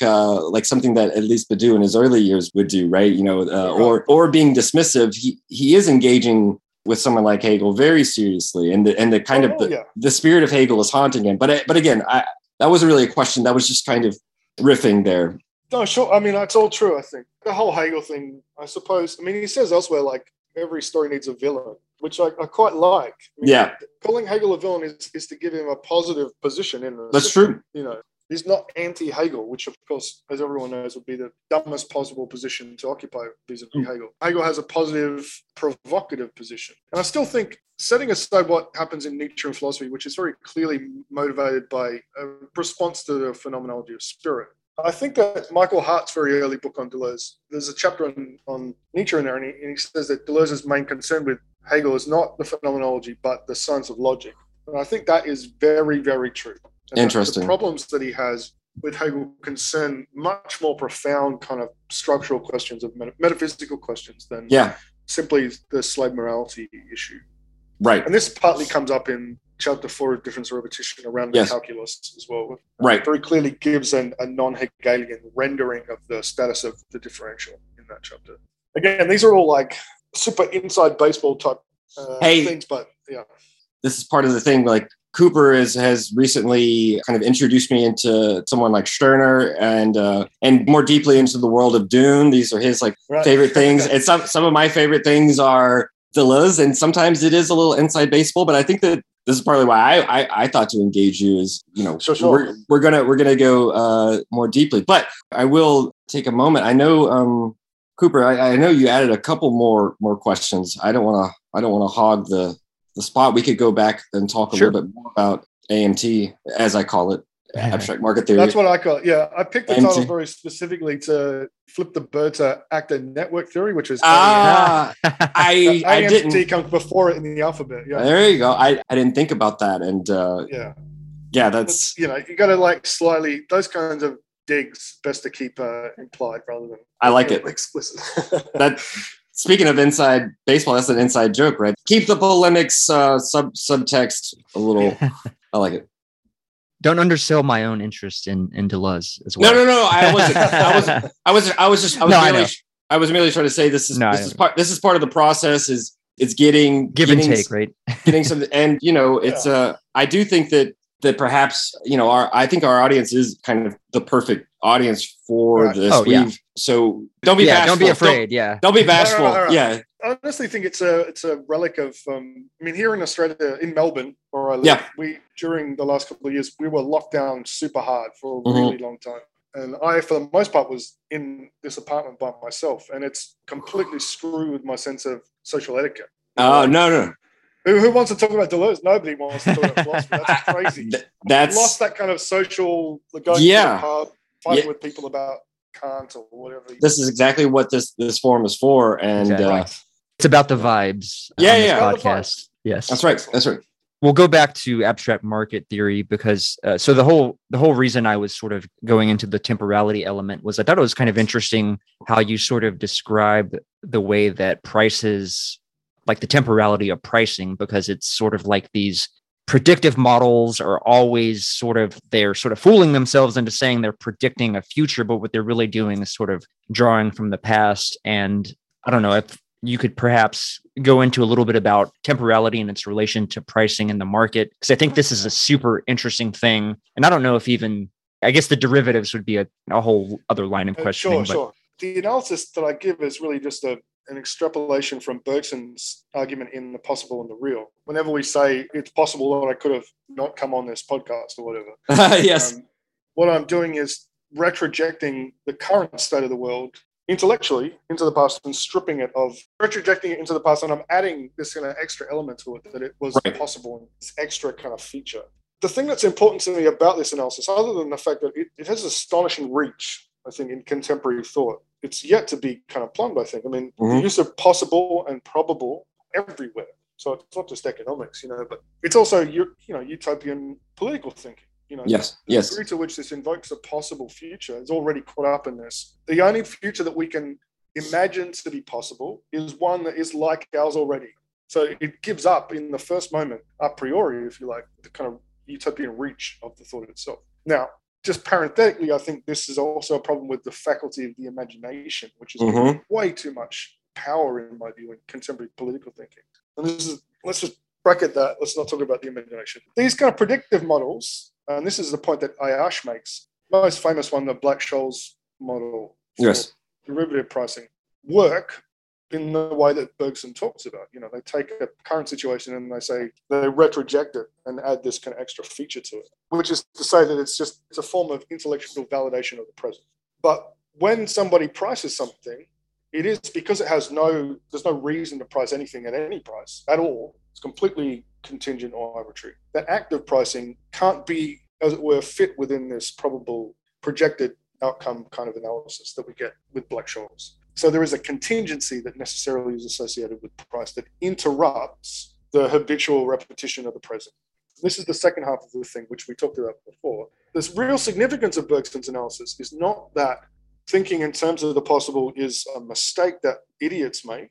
It's that it is implicit in our mode of existence as such. Right. We cannot but think in terms of possibility. It's built into the kind of habitual framework of our experience of the world. So the final step, the third step, if you like, in the sequence for me is simply to say that this habit of thinking in terms of possibility is not an individual habit, as Bergson tends to present it to, but is actually a social habit. Right. That contemporary society always, as it were, gives us the possible worlds that we deserve. I love that. It allows us to discriminate between and prioritizes some possible worlds rather than others as a way of thinking about the present. And then, fourth point, the last thing to add would be that I think we already get this in Foucault's analysis of power. And that's what I say in the last chapter. When Foucault talks about the operation of power, he says what it does is, it's not negative or oppressive. It produces things. What it does, he says, is valorize possible states. So if I think about my future actions, some possible courses of action get valorized more than others. That's how power works, is to kind of distribute possibility. So we see now that it's not really a social habit per se, that it is indeed the very kind of activity of political power in society is to organize our understanding of possibility, a possibility which is itself only a form of reflection on the present and not on the future. Right. This is really helpful to contextualize the move that Meillassoux makes at the end of After Finitude, which is, that probability when applied to the universe as a whole is kind of invalidated, right? This is the difference between chance and contingency, as he points out. It can't be totalized. And the formulation you just made, which I think is great, about we have the possible worlds we deserve, is a very kind of Deleuzean, Guattarian way of formulating it, right? Because what is it? He says in Nietzschean philosophy, and I actually tweeted this out earlier, so I'm going to look at it and just make sure I get this right. We always have the truths we deserve as a function of the sense of what we conceive, of the value of what we believe. And Guattari says in the opening pages of The Machine Unconscious that we have the unconscious we deserve. I think it differs from repetition. Deleuze talks about we have that problems merit their solutions depending on how they're sort of formulated, which is why it's so important to have, speaking of power, to have that's the real power, right? Is being able to formulate problems. Again, these are just reflections. Absolutely right. Yeah, absolutely right. To kind of summarize what the broader point, the temporality issue is central here, I think. One of the features of sort of neoclassical economics in a way is its atemporality, that there's only ever barter relations. They can be completely formalized without loss. They certainly don't tackle something like even something which is a relatively basic mathematical point that Meillassoux makes, as you just indicated, Taylor, the non-totalizability of the infinite. There's no set of all sets. It's impossible to overstate how much of a scam neoclassical economics is, and given the scope of its influence, which is just insane. So anyway, one of the elements of introducing the temporal aspect of the analysis is to interrupt this kind of atemporal heaven of barter relation that we get in neoclassical economics. Related to that is a question about the status of history as well, because I think that there is a certain Marxism. Here I'm bouncing off of some remarks made by Pierre Classe, the anthropologist. Some Marxists tend to think that there have only ever been two forms of society, capitalism and pre-capitalism. And this is a way of denigrating and basically dismissing everything before, not allowing a discrimination into different forms of pre-capitalist society. So I think one of the key things moving forward for this second book in economics for me is insisting on the difference between pre-state and state societies, social formations. And it's only by doing this that we find the means to properly understand money, I think, properly understand the nature of social memory, because we don't kind of bundle it all up into some sort of generalization. This is something that Cooper and I have really enjoyed speaking about, and not only in Society Against the State, but even in the 2 volumes of Capitalism and Schizophrenia, where there is this paradox of, given the non-evolutionism that they subscribe to, and that Cluster at least partially subscribes, they have a little beef with him later in The Thousand Plateaus. But for the most part, he subscribes to that it's not as though all pre-capitalist societies are going to evolve or just haven't evolved into them. But even this paradox of the Urstaat, which seems to always loom its head beneath every empire. There's another empire. Its empire is all the way down. Anyway, Coop, it looks like you not to, I mean, if you want to finish your point, please. Nope. I was just means. I was just kind of saying how you and I have had some good discussions on Classer's work. Yeah, absolutely. Definitely enjoy the anthropology stuff quite a bit. To go back to the talk on derivatives, I thought it was interesting how you brought up both, I guess, this way in which, I guess it's like this sort of critique of Kant in a sense where the underlying assets that make up these derivatives, there's a disentanglement, like there's no real connection to the underlying assets. And I thought back immediately, I don't know if either of you have seen the film, like The Big Short, where they go to the bond rating agency. I forget which, it was Moody's or something like that. And they're like, look, all of these fucking mortgages are these underlying bonds that are supposed to be, that are bundled up in these CDOs or other forms of derivative, etc., are like falling. Why the hell haven't these prices dropped? So I don't know. I thought that was like an interesting kind of application of sort of your argumentation to some degree, but I don't know, you may disagree, but I'm kind of interested in that discussion of how, I guess there's much like language, I guess, signifier signification, like there's only this sort of system relative to, everything sort of hangs in the balance imminently. Yes, that's right. I mean, that's true. There is a good analogy there with, the Lacanian idea of the signifier. That's right. I mean, because fundamentally, and this can simply be described by saying that pricing is contingent as well. Like, the big line that you said that all pricing is derivative, not just these derivatives. That was the big point, I think. That's right. Yeah. In other words, that there is no. It has two senses. First, that price is not native. That social production is a production of value or evaluation. Price is something in addition to that. But also that everything is priced on the same surface. There's not like two markets. Traders tend to talk about, there's the market in the underlying oil or whatever, Microsoft stocks, and then the market in derivatives. But they're all priced at the same level. Right. There isn't an ontological separation between these two sets of prices, if you like, as they're inscribed in the market. And that's the crucial thing, I think. Now, the problem, like Black-Scholes, right, basically it looks like a tool for predicting the future, to put it very crudely. But really the way that it's used by traders, and this is what Ayash is sort of getting at as well, it's used as a kind of tool, and really it's a tool that links together price and volatility. And most responsible traders trade on volatility and not on price. They'll buy something at a certain volatility level, which is to say, in other words, that even at that point where it seems like the metaphysics of possibility and probability are most concentrated in financial activity, it's actually not central whatsoever. There is this kind of ongoing contingent relationship to volatility, or kind of radical contingency, if you like. Now, the reason why the derivatives are as significant in that book is simply comes down in the end to the aperture that Ayash's work gave me. So I just sort of started with him because he's interested in derivatives. But as you get very quickly to the point where you're just talking about price. Once you banish the difference between underlying and derivative at the level of the being of price, if I can put it like that, then you're just talking about prices. And I think this gets back to why Rouillère is actually helpful here, because you're describing absolute service, self-survey, right? That's exactly why I took him up. It seems, you've just kind of like, the two of you just reconstructed my argument basically for the first couple of chapters of the book. You can see why you would go to Rouillère. It's an idea of a surface that doesn't have things on it exactly. The surface itself modulates. Yes. And these modulations are prices. The texture of the market itself is itself the kind of means by which the prices are recorded on the market, in the market, as it were. Yeah.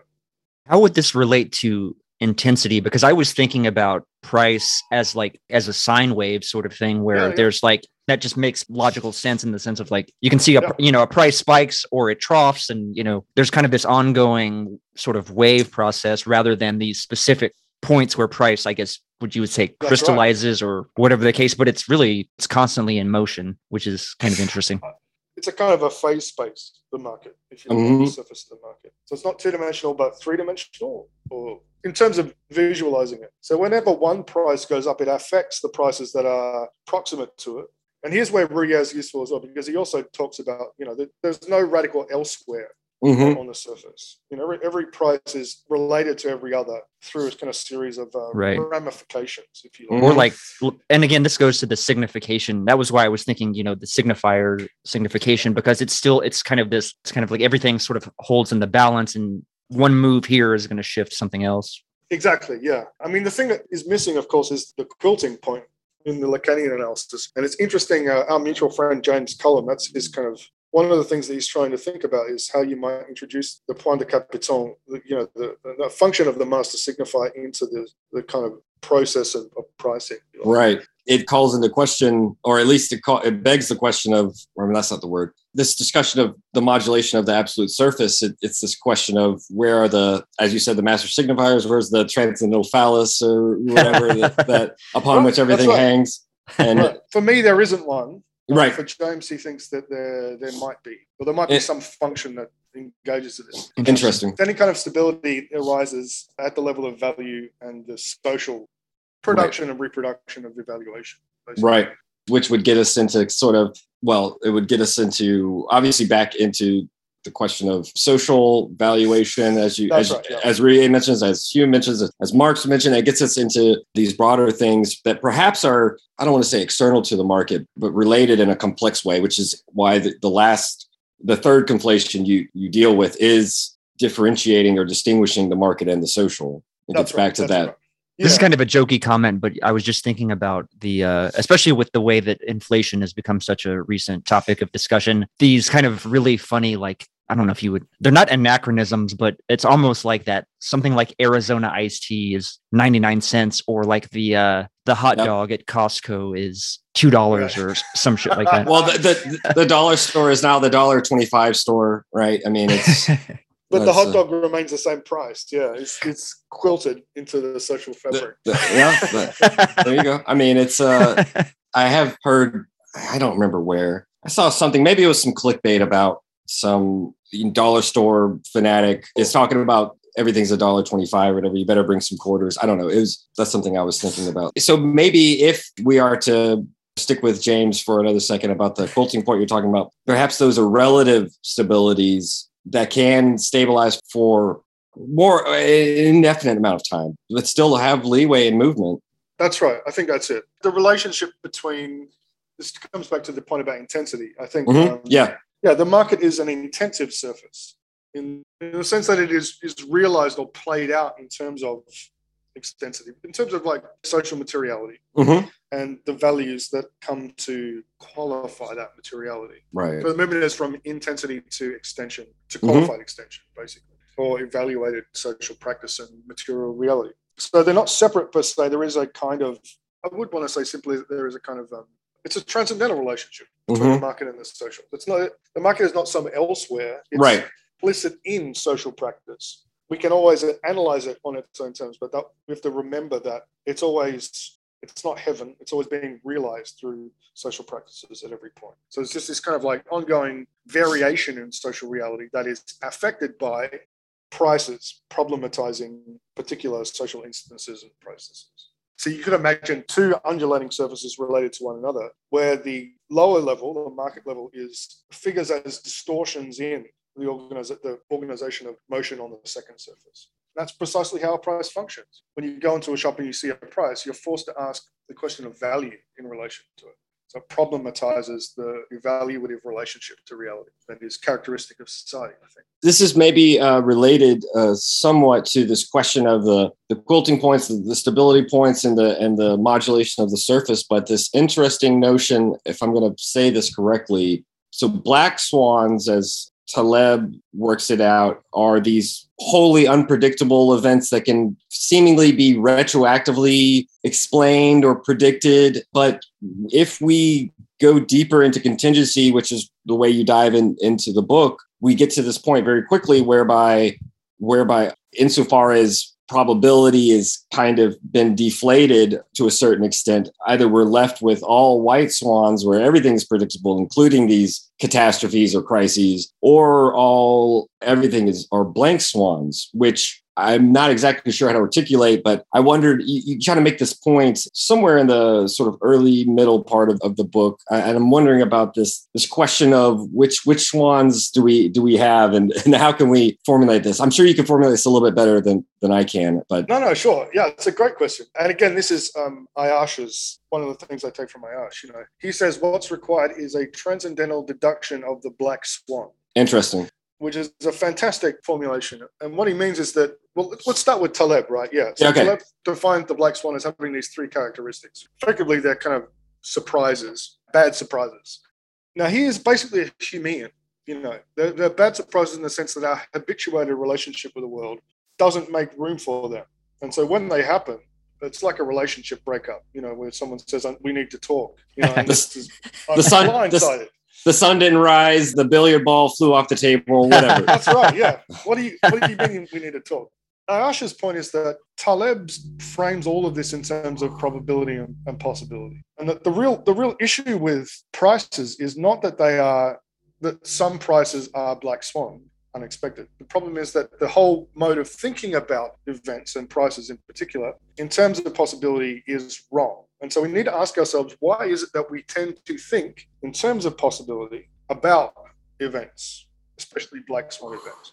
And so basically, Ayash wants to replace the idea of unlikely with contingent. And that would mean that, all swans are equally black, if you like, or we should talk about the blank swan, which is the name of Ayash's book. So a transcendental deduction of the black swan is an explanation for the relationship between the contingency of events and our tendency to frame this contingency in terms of probabilistic analysis. Right.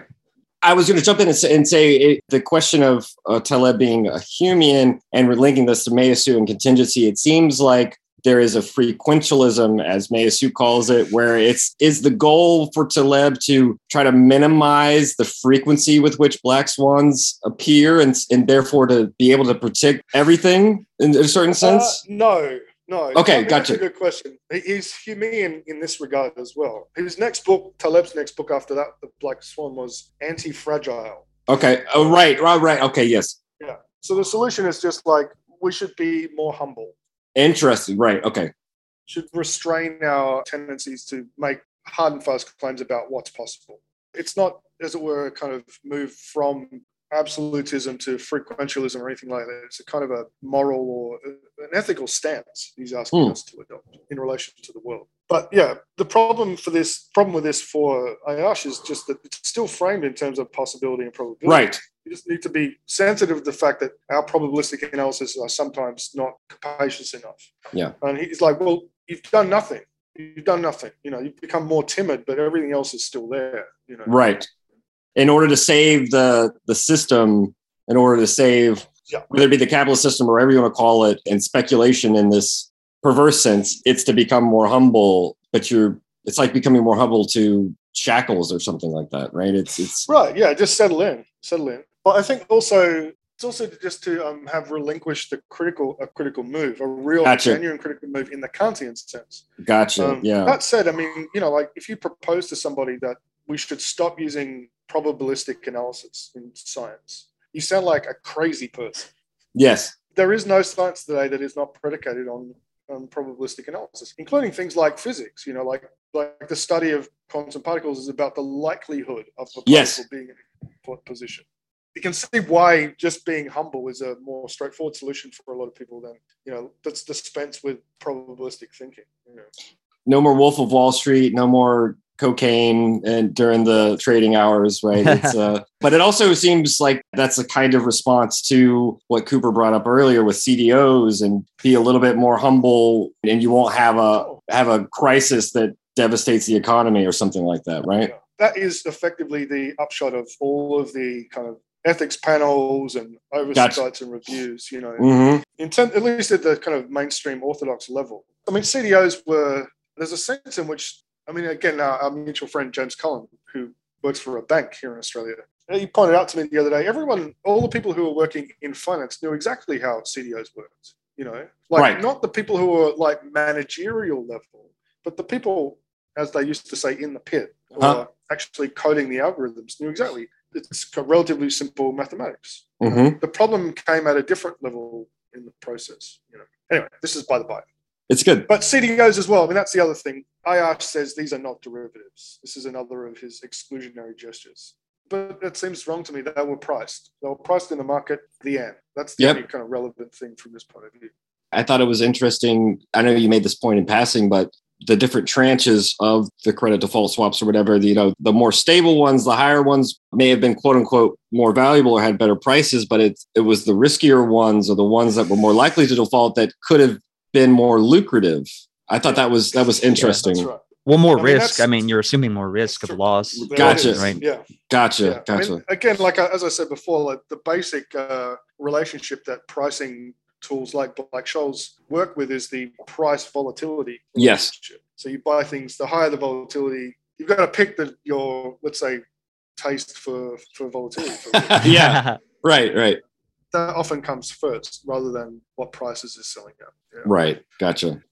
Yeah, that's also why, Deleuze's thoughts about the differential and all of this is essential starting point to get into. All of this is great. And I learned a ton from the Abstract Market Theory book, and I am looking forward to your follow-up, as you said, which, not to use probability, but hopefully we won't have to. I know I had a bunch of other questions on Hume and these other things. I'm trying to think a good way to start to wrap up. I know we've had you for almost 2 hours. No, yeah, well, for more than 2 hours. Time has flown.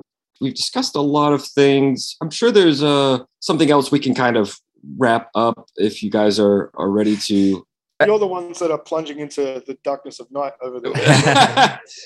You've been very generous with your time, but I know we could talk about a ton of other things, and in a certain point there has to be the ananke, the infinite regress has to stop. I guess I'm trying to remember what. If you want to take a moment to formulate, I would have a quick comment because have your comment. I probably have a Deleuze question to ask. So I used to trade Apple stock because at the time it was like $600 a share or something like that, and the volatility was something like a few dollars. It could swing within a week by a $5, let's say, share price. So I would basically keep doing that and then reinvesting, and based on that, just the standard deviate the volatility on a day-to-day or week-to-week or month-to-month basis and try to take profit that way from the market.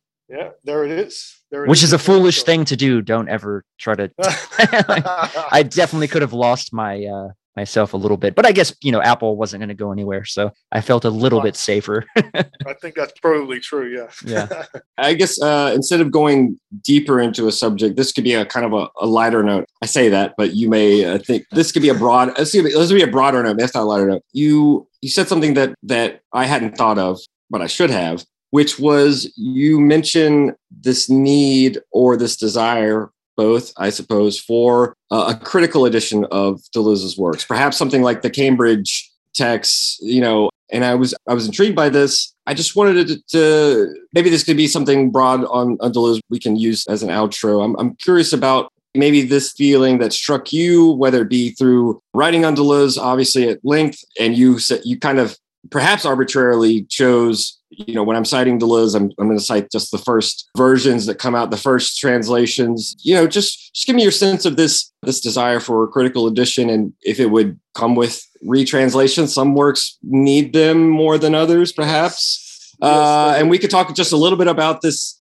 Yeah. I mean, to get back to your thesis on Derrida, this question of translation too. I mean, there is those aspects. So I'm curious about this. This idea. It's come up a couple of times in passing over the last 10 years.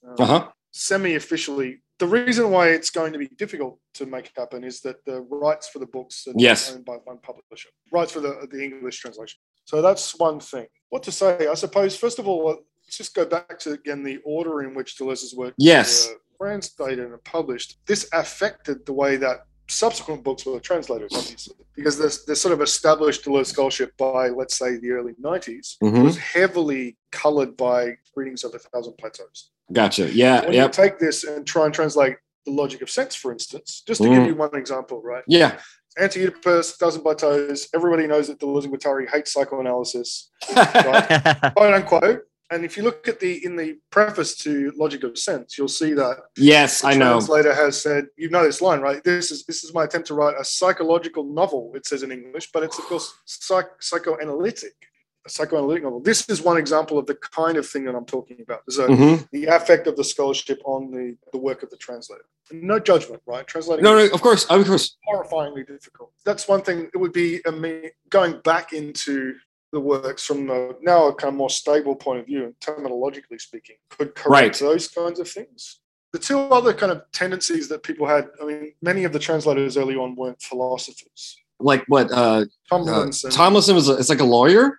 Yeah, I forget the exact story. Or at least that's his main occupation. But I've looked into him and I found out he's a barrister or something like that. I was like, something like that. Yeah. Anyway, so there are some issues around that, in particular the kind of use of Kantian terminology. And Deleuze very routinely uses the opposition between in principle and in fact, de facto and de jure, right? In Latin, right.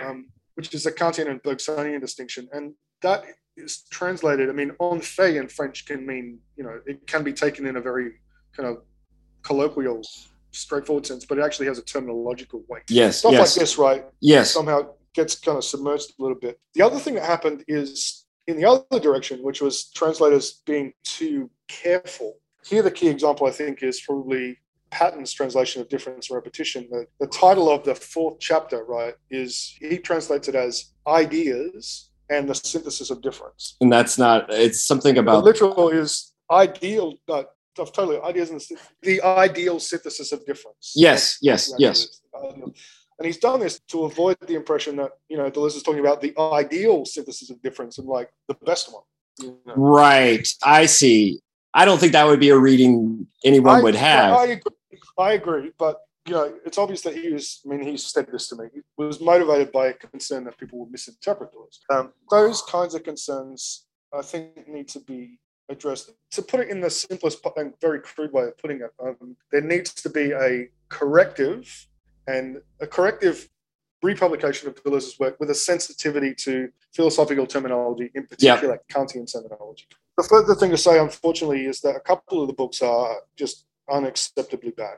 I've always heard about the Fold being bad, and that's the worst one. I still have to ask why. Maybe you have an example or two, but I've also found the translation of the Foucault book to be a little undesirable. That's the other. Okay. They're the examples, really. So the Fold, there is, I guess some people know this already, but Dan Smith has done another translation of the Fold. He mentioned it on the podcast. Yes, and it is exceptionally good. He's got to put that a bootleg on it. He can use fair use or something but I don't think he's going to do that. He's not like me where I just bootleg things. We got to get that copy from him whenever we do it. Oh, you should. Yeah. He did say he would circulate it privately. So nice. It's really good. The Foucault book is the other one. Yeah, which has got just sections which are just unacceptable. You can flip through it and kind of see it. Yeah. So those are the issues in terms of the quality of the translation. And the other thing I think is just that Deleuze has been a victim of greed, publishing greed. There's so many editions of his work now, 4 or 5 different printings with different page numbers. And this makes it hard to have a shared conversation about the work. Makes it hard. So why not just knock this on the head, just do it, correct the translations, commission new ones, publish them nicely, no fuss. That would make everybody's life easier. Life is hard enough, simply put. So it would probably be easier on the estate side, but as you said, on the right side, there might be some territoriality, not to bring in really just not even to pun on Deleuze, but there'd be some territorial, as you said, greed being one factor. And because when you said that thought, it was like, oh, well, of course we need that. And I was thinking about, again, Dan Smith and Charles Stovall, who they've spent a lot of time trying to get the seminars together and potentially talks about publishing as a book. But, with technology the way it is, it's nice that it's easy to access, although I'm sure lots of people too like books, although I don't know how many volumes that would be. It's maybe only a few, right? 3 or 4. Maybe. But I was thinking something like this, if it could be, Cambridge or whatever, I doubt they care about Deleuze, but who knows? Something like that could go a long way. Could go a long way, yeah. Bloomsbury has most of the rights. So they're in the position it's feasible in my view. Yeah. The 2 times that I've approached them about it. We'll see. That would be nice. Yeah, that would be nice. I think the one thing I will say about Bloomsbury, and I'm not going to trash them necessarily, but I worry that they, and this is not necessarily an academic thing, but I worry that they are not necessarily ones for critical editions. They're no, sure. But they would have the wherewithal. That's obvious, and it would fit their. Obviously, the press that I think of that is the powerhouse would be Edinburgh, but that's. Yeah. That, again, it's a question of rights. They would do it if they had the rights. Yeah. Blink of an eye. I'm not a fan of the Bloomsbury stuff at all. I have the translation of Libidinal Economy from Bloomsbury, and I don't like the binding itself, like just the aesthetics of the book. It's just right. But plus, come on, it's Libidinal Economy. Seriously, put some effort in. Good grief. I have the older Continuum version, but that's the same company under a different name. I like the cover and the binding better, but my concern was more of the direction of editing and taking that seriously. Where I think they're more of a publish as much as possible rather than it's more quantity than quality to get back to market shit. So, that's right. But that was something that was interesting, that interested me, and I thought that was a really, really good idea. And I'm sad to hear that you've already tried to follow through and actualize it. Right. So maybe times are different. I don't know. I guess we can't predict the future, right? That's one thing we've learned. But speaking of future, John, we've had a great time discussing and going into the weeds, into the inside baseball and all of this. I will say that I feel bad that we didn't have time to talk about your book on aphorisms. I had some questions off the top of my head, but I found flipping through those to be fascinating. And I was thinking about the way Deleuze reads Nietzsche's aphorisms, right? The two-sided thing. But what we would like to do, obviously, is extend an invitation to have you back, hopefully around the time we've got more to say about your forthcoming work, because we've only scratched the surface. And it's really been just a pleasure having you. It's been great, honestly. I'm sorry that I've been robbed of. I'm now robbing you of sleep, probably, but no. Yeah, it's been great to talk. It's been great to talk. Yeah. Well, I'm happy to come back. Yeah. Oh, great, excellent. And as you said, it's nice to be able to have a forum where you get to talk about these things. You've been cooped up. Sorry, not the pun again. And it's been a delight, and of course.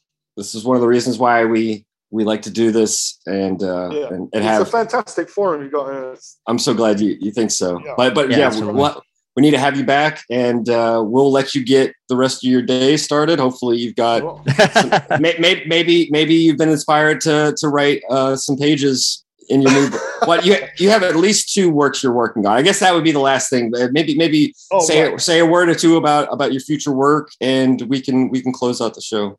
That's a good idea. So 4 books. I'm currently 4 books. Okay. The next market book, which is going to be called Elements of a Continental Philosophy of Economics. Okay.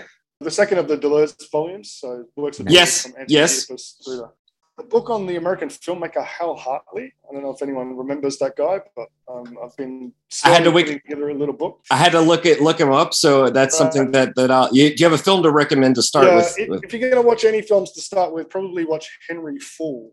Okay. He won a Cannes Award for the screenplay for that. Okay. Is that the Kenneth Branagh directed? No. He directs everything himself, right? So okay, gotcha. Henry Fool, yeah. And another book of aphorisms, which at the moment it's easier to write titles for books than actual content. So it's got 6 or 7 titles, but at the moment it's called Burial at Sea. Burial at Sea. I like Seduce or Die. Was it Funny or Die? Was that what it's called? Yeah. Right. Hey, maybe think of that, but also maybe think of Baudrillard, obviously Seduction, but it's just I also thought of it as self-reflective. It's either these aphorisms are going to do something for you, or you have to come find me and put me out of my misery. All of that. That's right. Yeah, that's the great thing about aphorisms. That you can imply several other readings without having to make them explicit. Yeah. Unlike philosophy. I guess the last question would be: Is volume 2 going to cover everything post 69, or is it going to? Yeah. So it's a 2-volume project.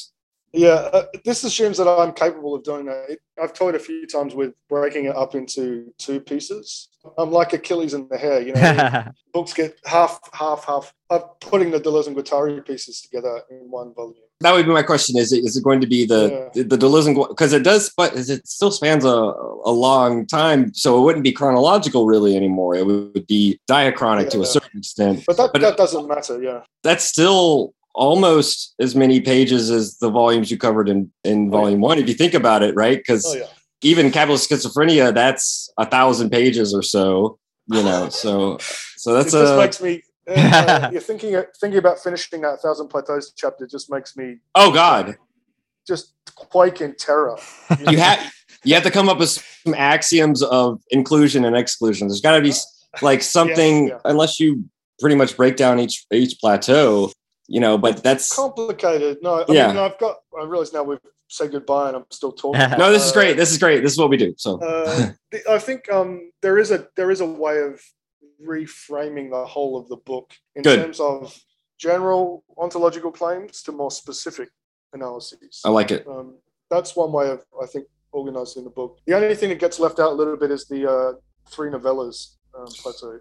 And it's sad because that's actually a fun one, right? It's short and sweet. Yeah, I was thinking of you could use Badiou's 4 truth procedures as a although he claims, as you know, that Deleuze doesn't consider politics as having a which I take issue with, but that's not right. Well, that's definitely something that we should talk about next time. Yeah, on your book on Badiou's point. Yes, you're sympathetic to Badiou's point. That's okay. Well, that could be something we could hash out. I think Badiou is a terrible philosopher. Like, inept. Oh wow! Philosopher. But I love it. Oh, we'll leave that on that note.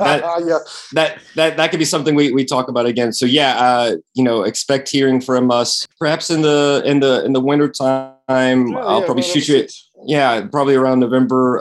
That's around our birthday. We're actually born on the same day, by the way, Cooper and I. That's nice. It's star-crossed podcasters, but we'll let you enjoy the rest of your day. And this episode will drop in about 2 weeks, and I'll send you an email. I'll let you know when it's live, and you can however you can get news out. You can tell your pub friends and your colleagues to come here and shoot the shit.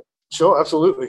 Thanks very much. All right, thanks again, John. Tremendous pleasure, John. And once again, thanks to John Rowe for joining us on this week's edition of the Machinic Unconscious Happy Hour with Cooper Cherry and Taylor Atkins. The very rules of healing, of negativity and singularity, including the ultimate form of singularity, which is podcast. The whole state of things, the pure violence without object. This is the typical violence of information.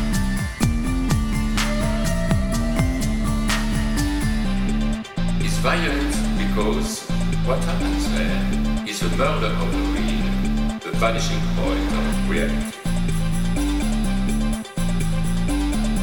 Let's not have a misunderstanding here.